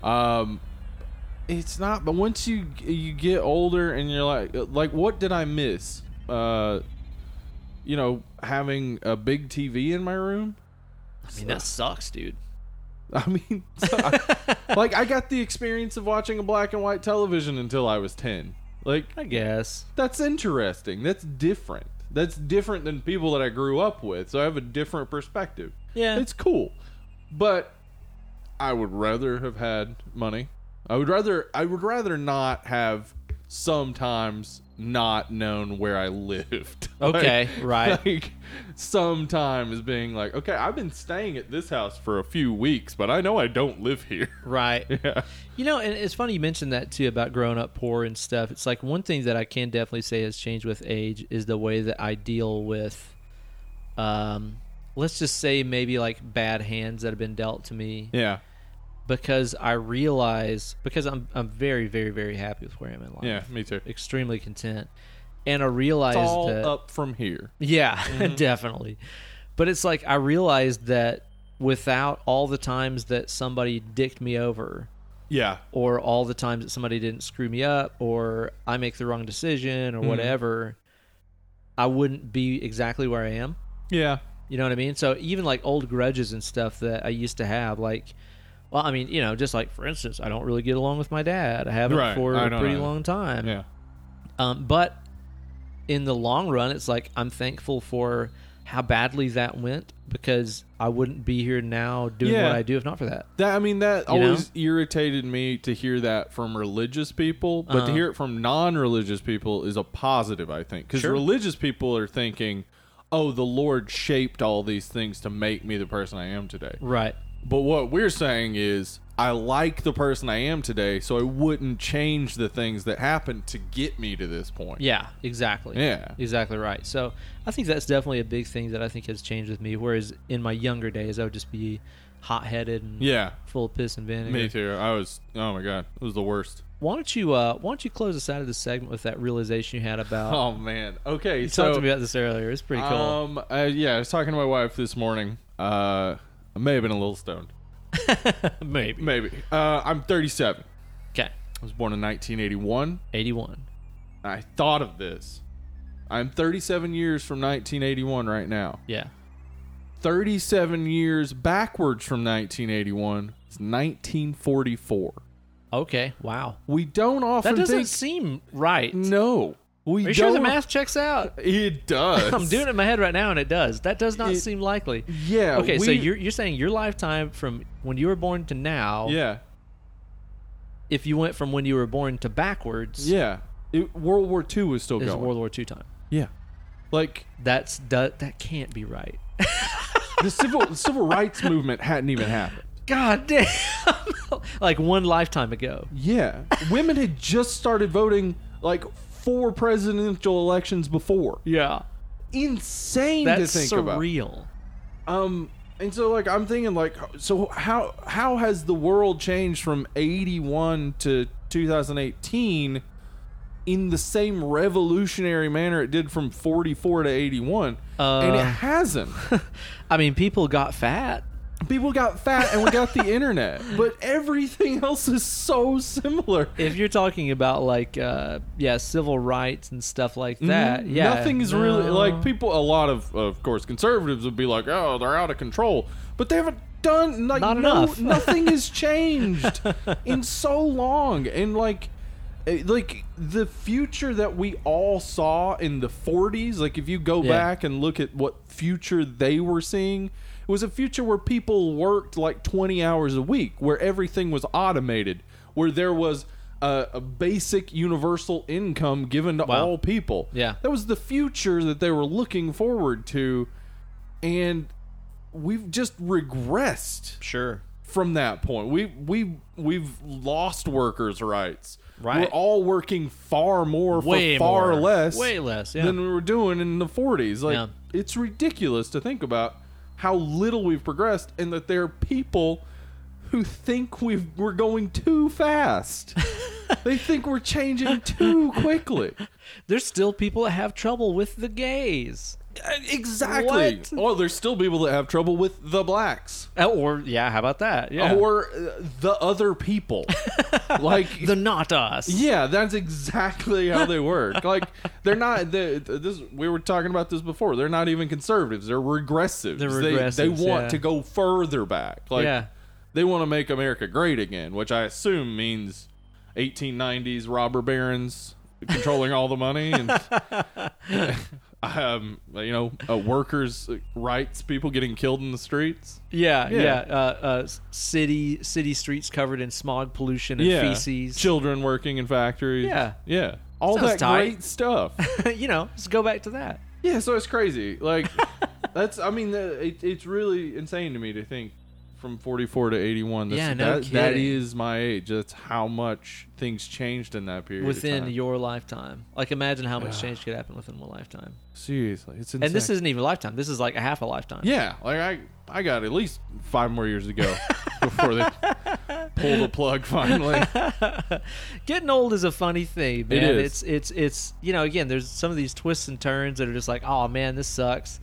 And then there's other things where I'm like, wow, I really love the fact that I don't have to put a cup of sugar in my coffee. Oh, yeah. And I love the fact that... Oh, yeah. I love a lot of things about being older, for sure. Yeah, exactly. Yeah, I mean, like I said, it's like I love the fact that... Well, and too, I'll even say this, like, going back to the kids thing, I used to fucking hate kids. Hate them. Right. Hate children. They're not proper people. Right.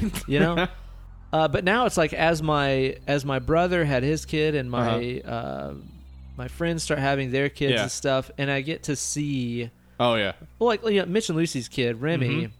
Remy, that kid's adorable. fucking awesome. Yeah. And it's like it's so neat to see that, like, Mitch and Lucy, who Mitch I've known like fucking almost my whole life, and Lucy I've known for probably at least 10 or 12 years or something like that. I get to see them start their relationship and like make this human that is a blend of them, and then start raising that kid with their own ideals and creative tendencies and blah blah blah. It's like it's neat, and that's something cool that when I you couldn't see appreciate two people back then. that are good people and that Make you a good respect person. Make a good person. Yeah, that exactly. is real cool. Yeah, and so I think that as a result of that, it's like I've gotten way more okay with kids and stuff. Yeah. Well, and also too, because if you're our age and you don't like kids, well then guess what? You lose all your fucking friends. Yeah, because they all got kids. They all got kids. It's gone. Yeah. So it's fortunate that I also have kind of grown to like kids. I love kids, and you do. I can play with kids all day. They're the best. But I get to go home and not have kids. Fuck yeah. That's always been my perspective on it, is that kids are absolutely great when you're with them for a few hours, or maybe even an entire day. Yeah, and then you hand them off. Then now you take care of the actual hard part of raising a kid, which is the no fun part. Exactly, man. Meanwhile, I have a Les Paul, and it's fucking sick, dude. Yeah. Meanwhile, that guitar is sick. If I want to sleep in, I can. Exactly, dude. Getting old's a funny thing, man. Well, I'll tell you what. Let's get on to our main topic today, which is it really the main topic? I don't think it is. I think, but it's what we are talking about. I think the main topic was what we just talked about. Thank you guys for tuning in. Please like and subscribe. We're going to be talking about Bubba Ho-Tep. I assume this was not the first time that you watched this movie. I assumed it wasn't, but I was wrong. No shit. Yeah, I thought I had seen this movie. I was pretty sure I had seen it on Cinemax back in the day. Okay. And watching it, I was like, no, this is like me with Return of the Living Dead. Yeah, this is completely new to me. I didn't know exactly what to expect. I knew it was, that Bruce Campbell was Elvis. Yeah, exactly. Yeah. Yeah. I guess I knew the story probably because I had read synopsis people of it talk or about it. This is one of those movies with like a big cult following. It is. People that just fucking love it. But this is my first time seeing it. This has been one of the most requested movies since we started the podcast. People I wonder have been why. wanting to discover this. People, I mean, I'm not saying it's a bad movie. No, I just wonder why that in particular. Yeah, I know. Because it's one of those movies where there is an odd sect of people that just really love it. Yeah, they really associate with it or something. And I'll tell you, like, honestly, I think that what can happen a lot of times is people love the idea of something, right? And they convince themselves that the idea of Bruce Campbell as Elvis, and the idea of a JFK in a black body. Yeah, exactly. Yeah, those are cool ideas. Fighting an ancient Egyptian mummy, all of that sounds awesome. Listen, I love that idea. Yeah, that all sounds awesome. Yeah, but I think sometimes people's expectation or, again, love of a concept can make them blind to the actual thing itself. Yeah. I don't know. That's for sure. So considering this is your first time watching it, tell me expectation versus what you got. I expected it to be wacky. I expected it to be wacky, weird. Yes, and that was my first time that I watched it too. I was like, there's some wacky weirdness. But the first line of the movie is fucking amazing. Yeah. There's so many great lines. And Bruce Campbell is fucking amazing. Yeah, he is. He does an Elvis impression that's not over the top, which is hard for people to do. Oh, yeah. And he has that swagger that Elvis had. Totally, he does. So, he's perfect to play it. Bruce Campbell's the shit. He's so good. The first time that I watched this was, I think, when I was in my probably early to mid-20s. Okay. This is another one that old Brandon Suttles, B. Suttles, showed us. I was like, man, you guys have got to watch this movie. It's got the guy from Evil Dead. He's Elvis, but he's old and in a nursing home, and he fights an Egyptian, mummy and stuff. And it was like, oh my God, I'm with you. It's like, I was like, this sounds like this is going to be a real wacky, fun, ridiculous movie. And you watch it, and it's like, it's actually really pretty depressing. It's like depressing, and it's super dark comedy. Super dark. And I think maybe as a younger person, when you haven't started thinking about your aging, it is just wacky funny. But if you've ever had a relative in a retirement home, yes, or even been to one, immediately it's dark and not fun. That was my experience the first time I watched it, even though I was in my 20s. Is I was like, my God, this whole movie's in a nursing home. Yeah. Nursing homes, I cannot even explain to you. I would rather be dead. Let this serve as my last will and testament. I would rather just die. Yeah. Crawl into 100%. my house into the crawl space and just like a old dog that just calls it's time for me to go. Yeah. I'd rather do that than live in a nursing home. I wish there was a nursing home DNR. I have a DNR for life. Yeah. If I reach certain criteria, just let me die. Yep. I wish there was if no one can take care of me and I can't take care of myself, just let me die. Fuck it. Yeah. Yeah, I totally agree. I can't imagine. I cannot imagine. And again, maybe it's one of those things where whenever we get into our 60s or 70s or 80s, kids. Oh, fuck, not that. But it's maybe once you get to that age, then you're like, you know what? You know what's enough for me is just watching how the world goes. Yeah. I mean, the same way it's like we talked about before on other episodes, it's like, I don't need to fucking go out and party and do all this shit. It's like, to me, staying home and drinking and watching a movie and playing guitar, that's the best. That is a great evening. So maybe as we get older, maybe that'll change. And I'm like, what's good enough? Just being there. That's true. I don't know. But to me right now, if that was my life, I would fucking want to die. Yeah. Yeah.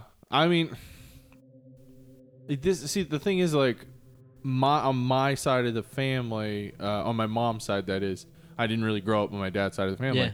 No one goes to a nursing home. Well, you said you guys all lived 100 and stuff too, right? Yeah, my great grandmother, she lived into her 90s. She lived alone for all but the last 6 months of her life, basically. Yep. Lived alone in her own home. She then moved in with my grandmother. Yeah. And then died. Moved in with your grandmother. My grandmother is in her 70s now. Yeah. She's still kicking just perfectly. My grandfather, he's got some ailments, but he's in his 70s too. It just seems like they'll never die. Yeah. But then I've had an aunt and an uncle who died young. I had a cousin who died in his 20s. Jeez. That's scary to me. Those things that are unexpected are scary. But then when I think about it, God, is that as bad as becoming a 90-year-old and not being able to take care of yourself anymore? Yeah, no. Like, which is worse? Well, the thing that I'm the scared of, the most I think about aging and stuff is like, as I am right now, like in my mid-30s, it's like I started off, I kind of see my career, I guess if you want to call it that, starting in my 20s. It's like, all right, playing in bands, playing music, putting out music and stuff like this. And then it's like, when I reach my 30s and I was like, YouTube stuff, cool. Yeah. And then the YouTube stuff leads to more stuff. And it's like, I kind of feel like right now I'm like, there's still so many more chapters to go. Yeah. I mean, with the stuff that we're trying to do with our YouTube channel. Yeah, we got, like, that's exactly how because I'm on a second career now. Like, I went from teaching to writing and making stuff. Yeah, like, exactly. Yeah. To me, like I still feel like I get so much time ahead of me. Like it doesn't matter. Like I could switch careers, no big deal. Switch careers in my 30s. What a weird choice. But right. Yeah. The thing that would terrify me the most is when there's no next. Exactly. Yeah. Yes. When the only next is death. Yeah. Like that's the thing you think of. And that's the thing. And again, this podcast usually does not get this fucking serious, but like I remember very clearly, like whenever my mom's dad was dying, and he had like COPD and like congestive heart failure and all this stuff. It sounds terrible. A lot of ailments and stuff. And I was probably, God, how old was I then? I don't know, early 20s, I guess. Mm-hmm. And watching him, where it was like, okay, he's gonna be dying soon for sure. Yeah. And I just remember like thinking about him, and it's like at the time, he could pretty much just like sit on the edge of a bed or lay in bed at that point. And I'm like, all that he could be thinking about, like, there's no more thinking about like stuff I'm gonna do. Yeah. Or like, man, I can't wait until I get to do this. One day I'm gonna do this. All you do when you're that old and you're just waiting to fucking die. One day I'm gonna die.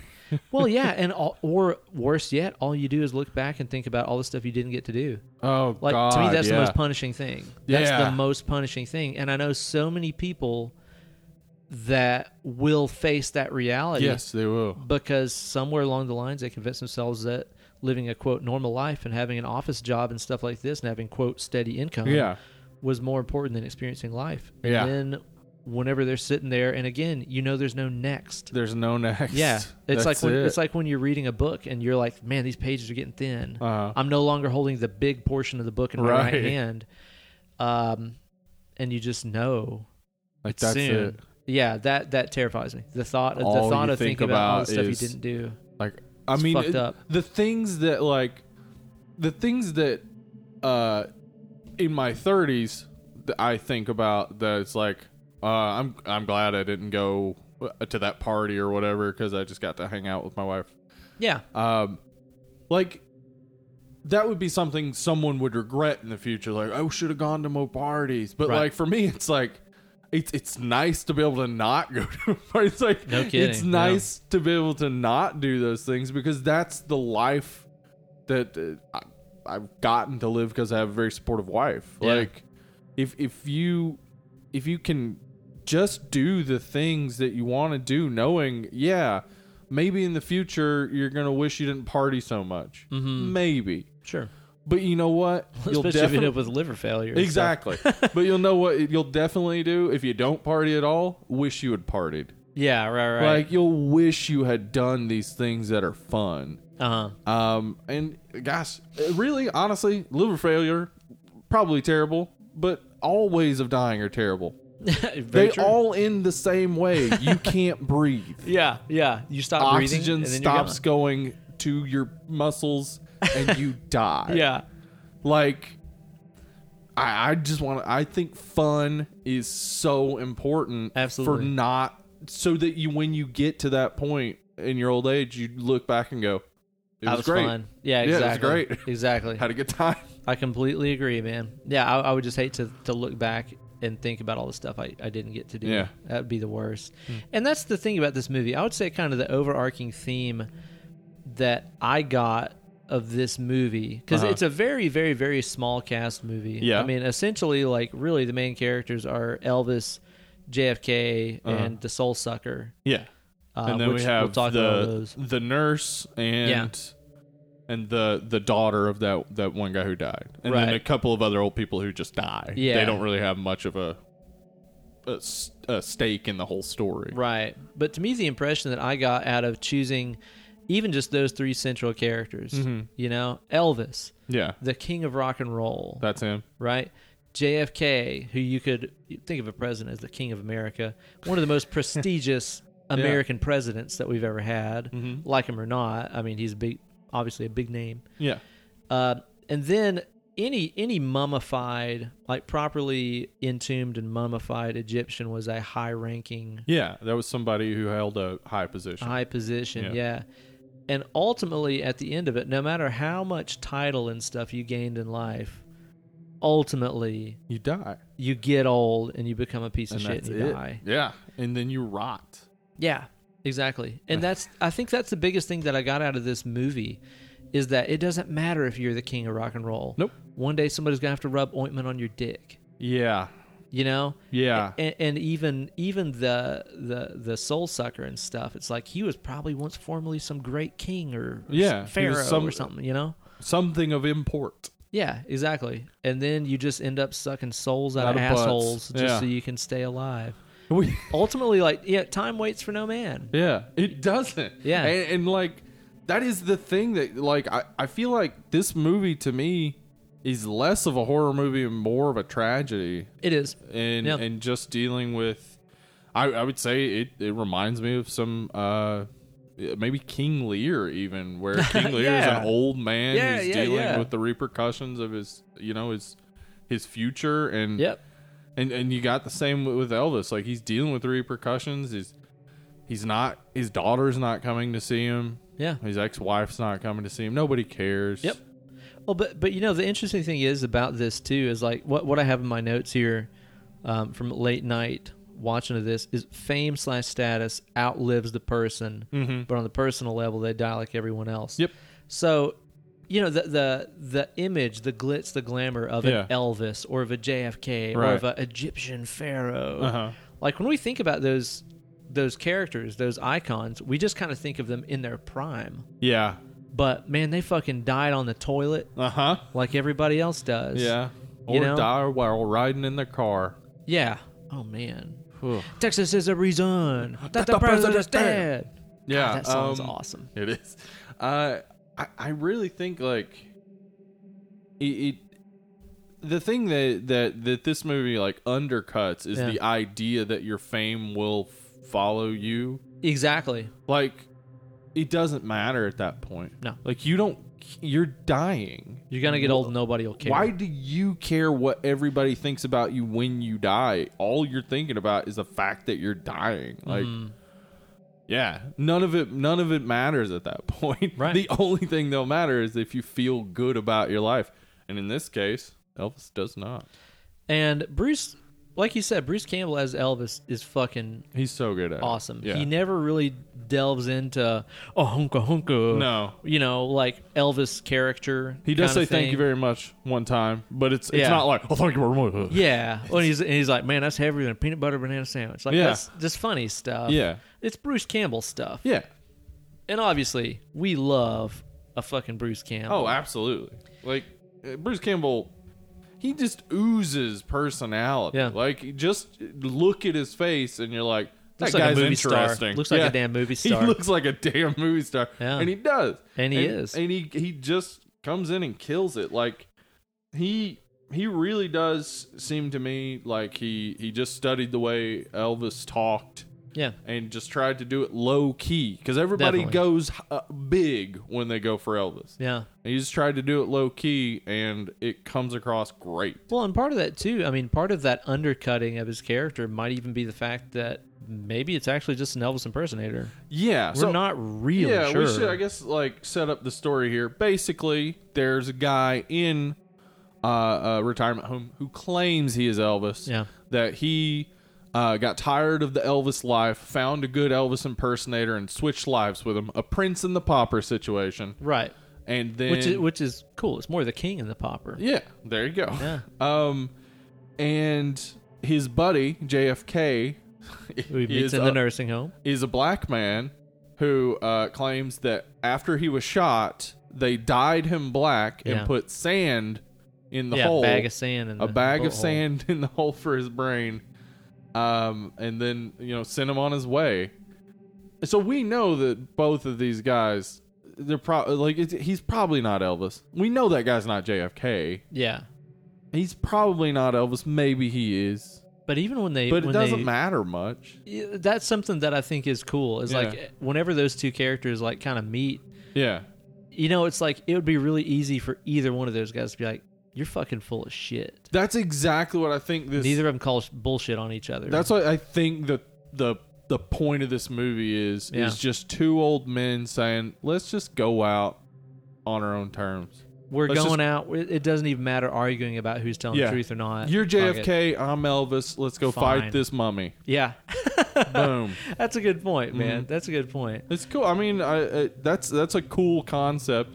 And at the end, it seems like they both die. But then, for some reason, there's a final card after the credits saying that that Bubba will return, or it's like Bubba Nosferatu. Yeah. It's like Elvis will return. Elvis will return. Yeah. And this is like starring Sebastian Haff, which is the Elvis impersonator. Yeah. It's very confusing. Were they actually gonna make that? I think there was talk of it. The director of this, Don Coscarelli. Yeah. Director of a few movies you may have heard of. Which ones? Beastmaster. Oh, the Beastmaster. Uh-huh. Yeah. John dies at the end.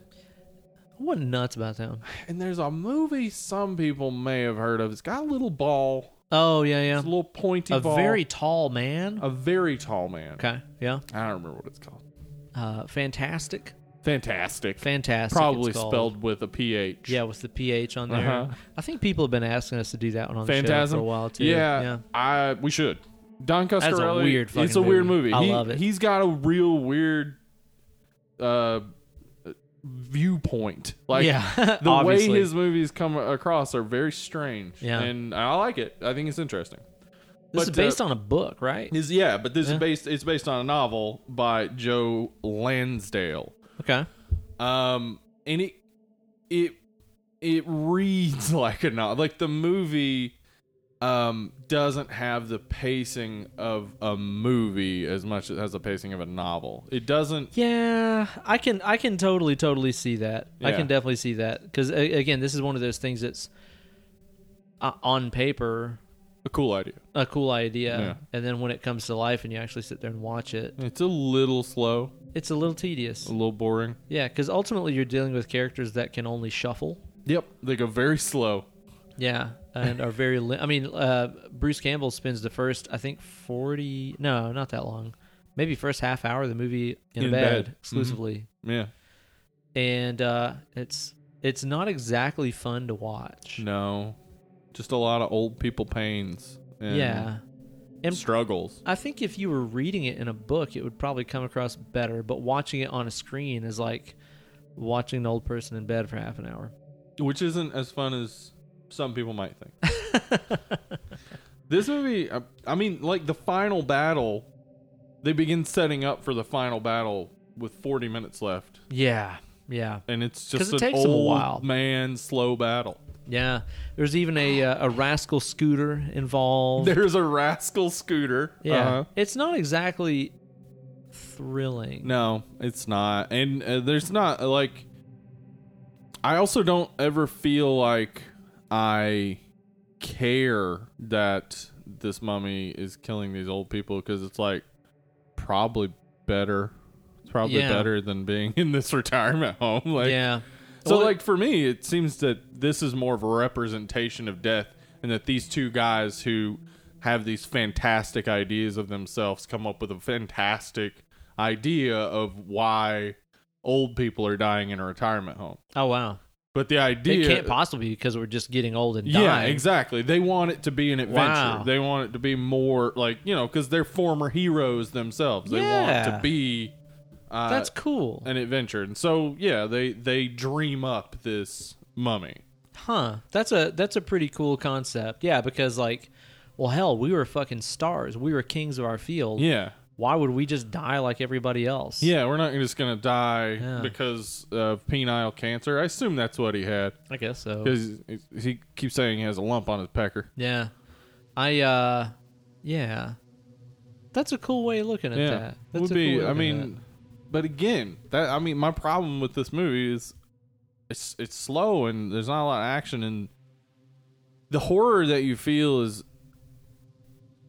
I don't know, like it's a terror that you still feel like you can avoid. I think we all feel like we can avoid the retirement home. Right. Yeah. Like, well, that won't happen to me. Sure. So like it's hard to get into it, and then you're also just kind of depressed by the concept of it. Yeah. And so it's more depressing than scary. Definitely. Yeah. But I would also say that it's like also more comedic than scary too. Yeah. There's a lot of black comedy in here. Yeah. Just like real dark. I remember the first time that I watched it, like, not thinking it was funny at all. Yeah.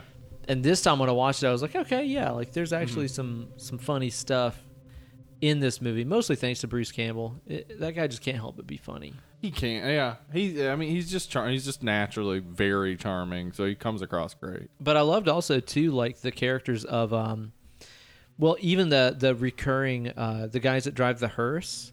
They're like the Rosencrantz and Guildenstern of the movie. Humor. Yeah, they are. They're the Rosencrantz and Guildenstern of the movie, for sure. Yeah, they have some good stuff. Yeah. When they accidentally drop that body in the bushes and try to like play it off cool and stuff. They're good. The nurse, who I swear I recognized her something. Then I looked at IMDb and I was like, I haven't seen any of this. She was on Rock. I don't know if you ever watched, that Rock. Show. Okay. No. 30 Rock? Nope. Single Rock. Single Rock. The Rock. ROC Rock. No, I never saw that. Okay. But she was great. She had some really funny stuff. Yeah. That part where his Elvis's roommate that died when his daughter comes to get his stuff, and there's that line about like she bent over. Oh God! And her like showing me her panties wasn't. How is it that he fucking says it? I didn't write that down, but that really is a good line. Yeah, where it's like she wasn't trying to be flirty or wasn't an accident either. She just doesn't even care if you see it. Yeah, she sees me as so non-threatening that it doesn't even matter. Like the way that it's phrased is fucking hilarious. Yeah, there are a lot of he has a lot of great lines, and I wrote down a lot of stuff because it's just like so many lines that I guess really make the movie. Like his performance and his lines make the movie. I think that's what people love about the movie. Yeah, I really do think without Bruce Campbell, like nobody would have watched this movie. No, why would you? Yeah, exactly. I really do think that like if Tom Jane had played Elvis, nobody would watch this. No, nobody would care. And that being said, he does fucking carry it. He does great. Yeah, and I love the dude that plays JFK too. Yeah, he's great. He's hilarious. He is. And he really like tries to keep that JFK dignity the whole time, and like comes across very funny. I think one of my favorite things about the movie is how the soul sucker, who again is this ghost of this Egyptian pharaoh, mummy, whatever, is actually just like a fucking foul-mouthed dickhead. Yeah, he says. He says, why don't you go suck the dog dick of Anubis or something at one point? Yeah, I think I misquoted that at the end of last week's episode. And then he does the graffiti on the bathroom stall that says, Cleopatra does the nasty. Does the nasty, yeah. Which, again, kind of goes to show you, it's like you think about, Tutankhamun and fucking Ramses III and all these ancient pharaohs. We see their beautiful busts and they seem immortal in their death masks and stuff. But it's like, ultimately, they were probably just shitheads like the rest of us. Oh, absolutely. I mean, the same way that the King of Rock fucking died on the toilet. Mm-hmm.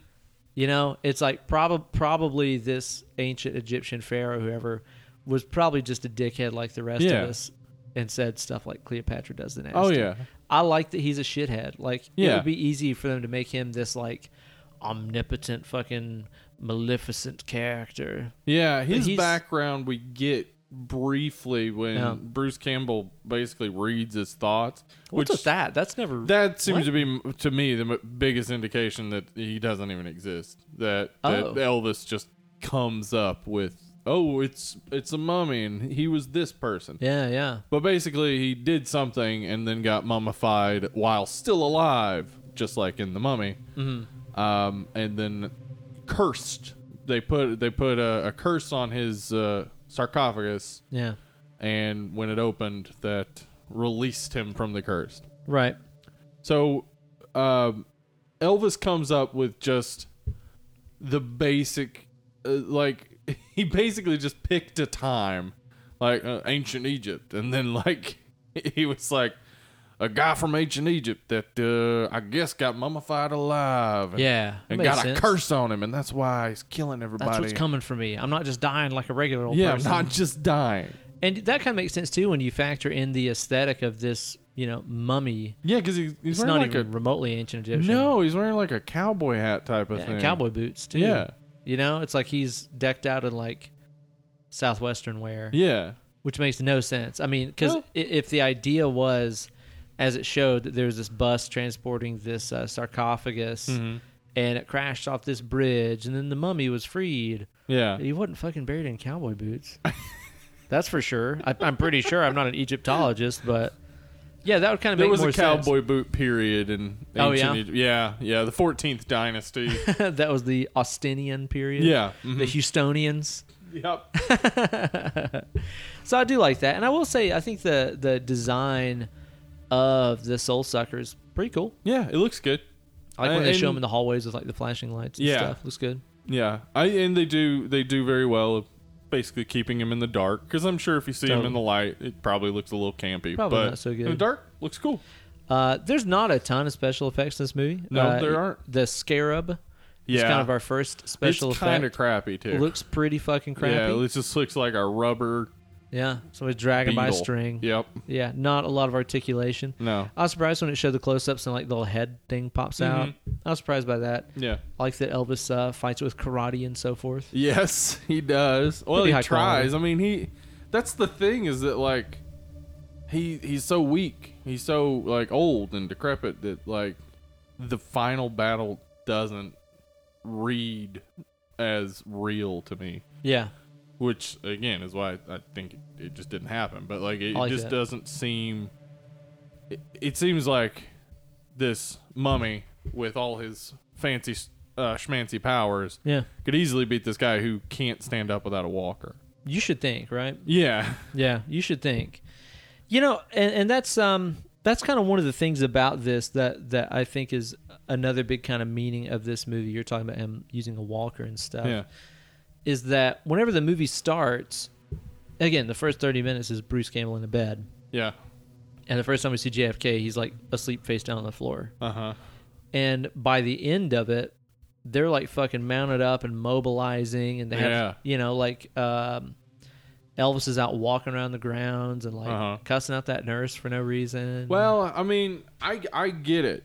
It is a weird thing that happens, but when you get to a certain age and everybody starts talking down to you. Yeah. Like, I get that a lot of old people, are probably real dumb, but some old people aren't dumb. Yeah. When you're talking down to them, they're just like, just imagine someone talking down to you. Yeah. That's what they're seeing through their eyes. Yeah, like, right. Why is this happening to me? Right. And what threshold did I cross that now everybody, when they talks to me like I'm a child? Yeah. So that'd be very frustrating. But one thing that I get out of this, and like at the first of the movie, Elvis says, is there anything to life other than food, sex, and shit? Is there? Right. And that's when he's still laid up in the bed and stuff. But then once he kind of comes across this whole mummy scenario, and he's trying to get to the bottom of how these people are dying and stuff, that's when he's up, he's walking around, he starts getting moving. energy. Yeah, he has exactly. a purpose. Yeah, and JFK is the same way. And also, the Soul Sucker is the same way. The Soul Sucker needs life in order to have life. Right. And something that I see out of this is how a sense of purpose, a sense of adventure in itself gives you life. Because, again, I see a lot of old people, like I was so depressingly talking about earlier, who are at that end stage where there's no more adventure. Yeah. And guess what? You just fucking want to curl up and die. Yeah, because there's nothing to look forward to. Yeah, exactly. But now that these guys have found, oh man, there's this fucking mummy and it's killing people, and we need to get to the bottom of this. We can fix them life this again. Exactly. Yeah. Exactly. And he starts putting on his own pecker cream. Yeah. And that's the same as the Soul Sucker. It's like as he's gaining life, he's also gaining strength and power and stuff. I think that's a big message of this movie, is that, like you said, a sense of purpose, a sense of adventure. We can't just lock people away because you don't want to think about death. Like, right. they still want to do stuff. They're still people. They still have minds. They still want to do stuff. Like, yeah. And your mind just starts rotting when you put around people who say have dementia. Sure. And you're dealing with people who are just outside of reality. And even like, in all of those retirement homes, there are bound to be 20, 30 people who are still very lucid. Sure. But they're surrounded by people who aren't. Right. And your brain just starts to turn to mush because you're not interacting with anybody. You're not getting reality. Yeah.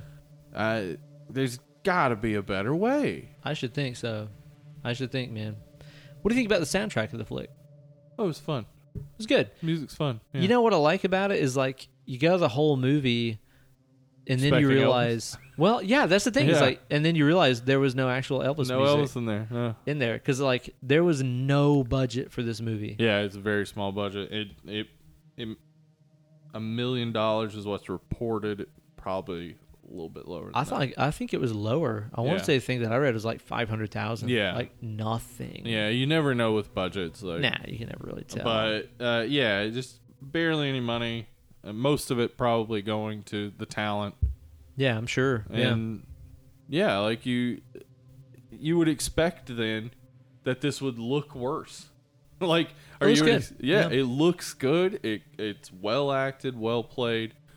The adaptation from novel to screenplay isn't the best, I would assume, because I don't know anything about the novel, so I can't speak about the novel. But I can say that when a screenplay doesn't fit that 3-act format very well, where you get, your first act is about your first 20 minutes or so, then your second act is the bulk of the middle of the movie, and then your third act is about the last 20 minutes. Yeah. When you don't get that, I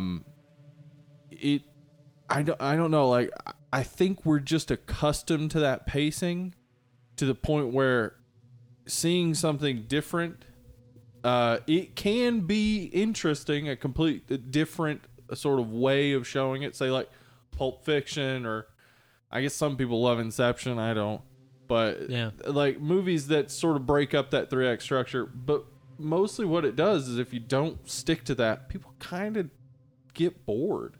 Yeah. Like, because they expect things to hit at certain points, and this movie misses that a lot. Yeah, there's sort of an unspoken rule of rhythm of what you expect in a movie. Yeah. And I think a lot of people aren't even aware of it, but when it's not there... Yeah, you can tell. You'll be like, I don't like this for some reason. Yeah, exactly. And that's kind of how this movie falls. And again, it's mainly just because of the subject matter. I mean, you can't have anything that fast-paced happen in a nursing home full of old people. Yeah. You just can't.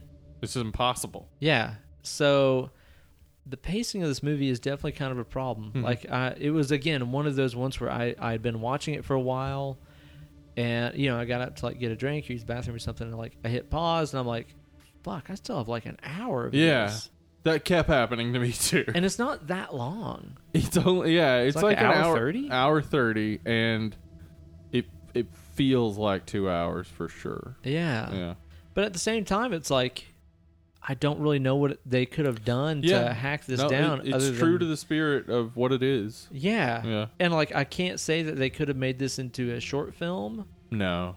And I can't say that they could have ramped it up with more action and intrigue. Like, it pretty much is what it is. Yeah, it's probably the perfect form of this movie. What it could be. Yeah. Yeah. And it's odd. It's definitely not a straight horror movie. Yeah, it's not. It's not a straight comedy. No.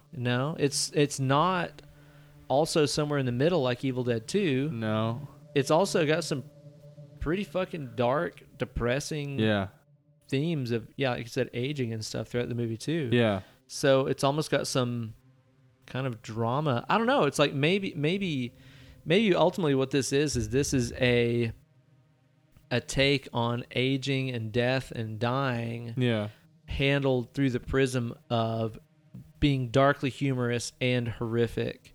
Because like we said, it's like horror is such a great way to analyze so many other issues in life. It is. Maybe that this is ultimately just, like I said, it's actually just a story about getting old that was framed in such a way that it would grab fans of dark comedy and horror and stuff. Yeah. I don't know. Yeah, I think the story is probably a bit more complicated than a single genre for sure, and it's hard to nail it down. What do you think of it? I mean, with this being the first time that you watched it, yeah, that's a good question. I liked it. Yeah. Like I liked it. Watching it the first time, I was like, "Oh, this is really interesting." I ended up watching it 3 times, and each time it seemed slower. Okay, yeah, I would imagine. Each time it seemed harder to get through. But it does address, I mean, not a lot of movies really address death. They just have death. Mm-hmm. And death is just something that happens in, like, no time. Right.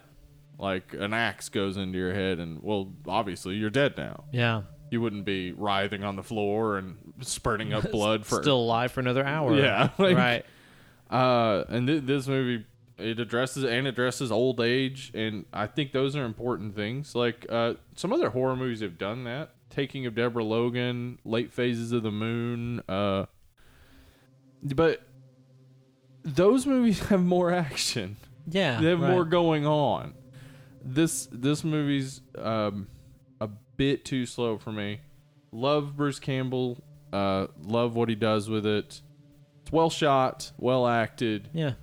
It's the best that it could be. I think that's a very fair assessment. Yeah, but that doesn't make it great. No, like you could be the best little league shortstop, but the Orioles aren't calling you up in the fucking big leagues. Yeah, best little league shortstop. Yeah. So for me, this is a middle of the road type of movie for me. Maybe a little less than a Autopsy of Jane Doe. I'm going to say a 4.5. Yeah, I can't disagree with any of that. Yeah. Yeah, Bruce does an amazing job. It's incredible what they did on such a small budget. Mm-hmm.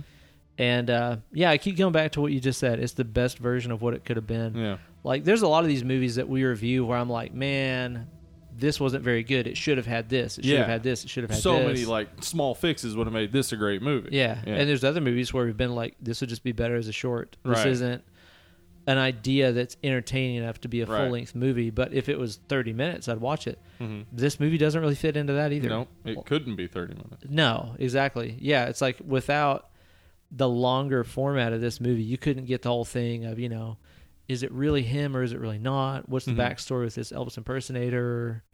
All that stuff. I just can't think of anything that would make it better.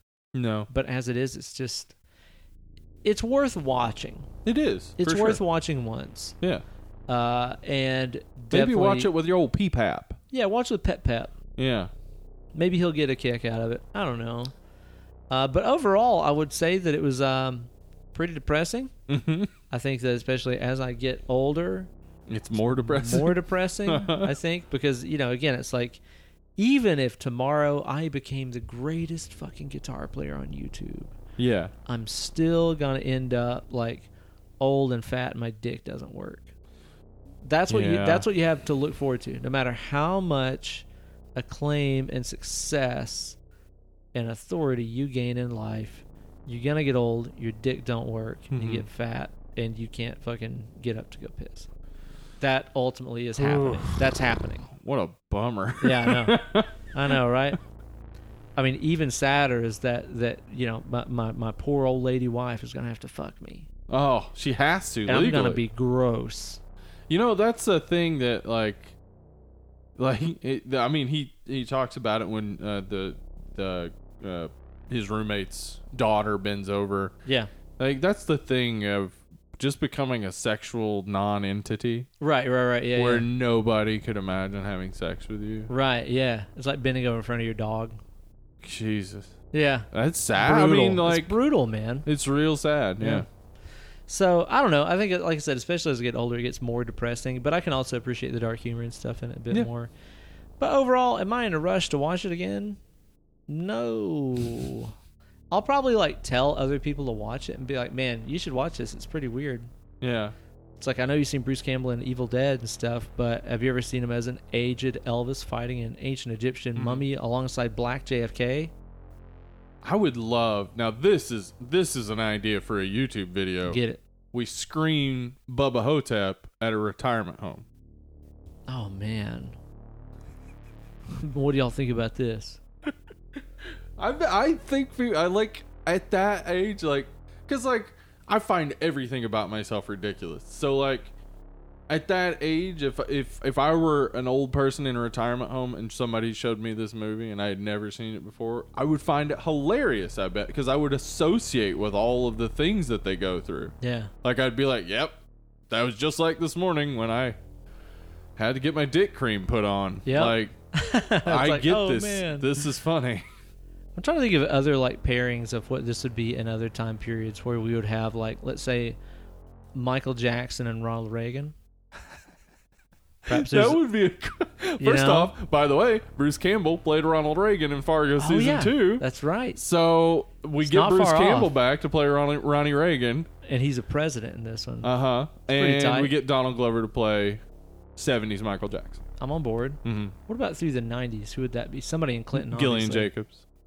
Yeah. Have you ever seen when she was Perfect. Michael Jackson on an episode of Community, and it was like, oh my god, she looks just like Michael Jackson. What would be the pairing? I mean, that's the thing, is like, if we're talking early 90s and like Clinton, then you're still like, yeah, Michael Jackson and Clinton. Mm-hmm. Let's push forward. Who would be alongside W?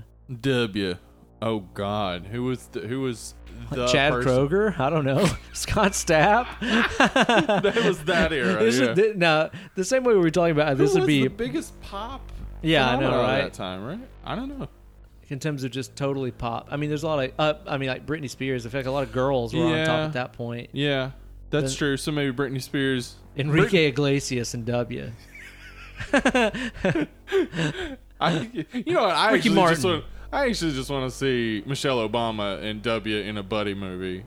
Like, you saw him give her that candy at John McCain's funeral. Like, I don't know what that relationship is, but it seems cute. I'd watch that. Yeah. I don't know. I really literally would have said to you 5 years ago, there will never be a worse president than George W. Bush. Oh, my God. I know.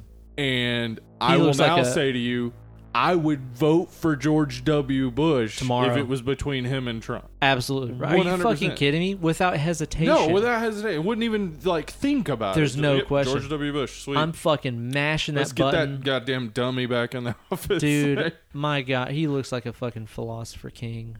He does. He really does. Next to Trump. It's not hard. It's not hard. It's not hard. So who would play the later version alongside of Trump? Would that be like Bruno Mars and Trump? That would be an unlikely Taylor pair. Swift and Trump, probably. T-Swift and Trump. All right. Yeah. Rihanna, maybe. What are we talking about? Beyonce and Trump. Beyonce and Trump. Of course, yeah. Queen Bey versus whatever he is. Did you see where like her former drummer is suing her? Yeah, it says she's extreme witchcraft. Yeah. No, dude, just that headline of extreme witchcraft. I want that to be true. It really caught my eye. Me too. I read it and I was like, extreme? What if that is true? Like, because everybody, of course, is immediately thinking, oh, that's crazy. And I'm thinking like, okay, that might explain it. I know. Because I'm not saying Beyonce's not extremely talented and a beautiful woman. What's the hype about? I don't understand. It must be extreme witchcraft. People are fucking nuts about it. They really are. Somebody listening right now will beat our asses absolutely for this. So. And again, it's like I listen to that stuff and I'm like, it's fine. It'll probably be Grayson Hester. I know he's a big Grayson, Beyonce fan. Come on. Yo, he said that show wasn't that good though. Say what? Yeah, he did. Oh no. I'm outing you, Grayson. You're outed. Yeah, I don't understand. I would love to see that though. Beyonce and Trump fighting a I don't know, a Dracula. I think they'd be fighting like a ghost of the Maybe Taliban.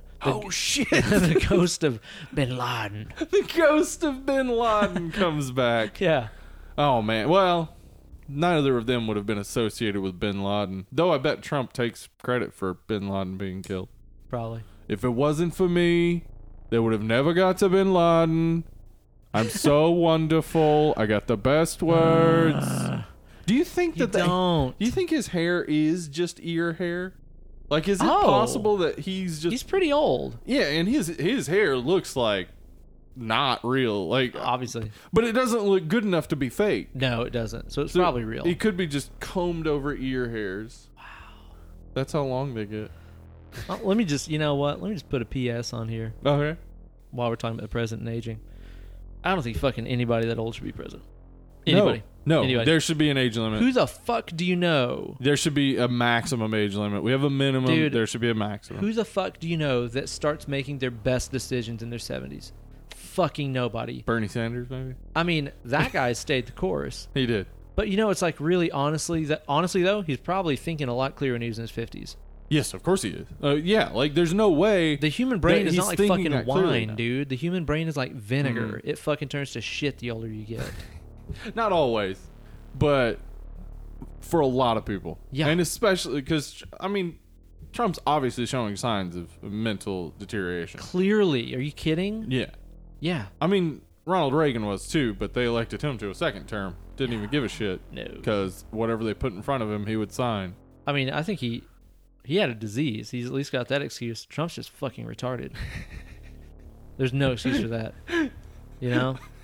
But you know, again, that kind of goes back to, it's like Bernie's old as fuck. He is. He's way old. And he still seems pretty sharp. Because he has involved himself in the public sector and has stayed alive and invigorated through I don't think fighting you for can causes. Stay mentally sharp and be conservative.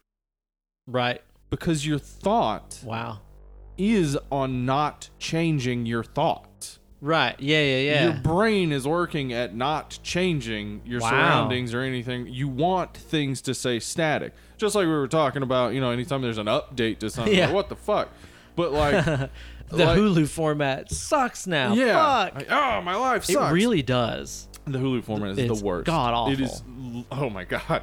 But like, if you're conservative, like, everything that changes you just push out of your life. Yeah, and no, not that. You disallow things from changing. So your brain, I mean, your neuroplasticity requires for things to change. It requires for you to deal with new situations, new ideas, and things to be different in your life for you to start to grow. Yep.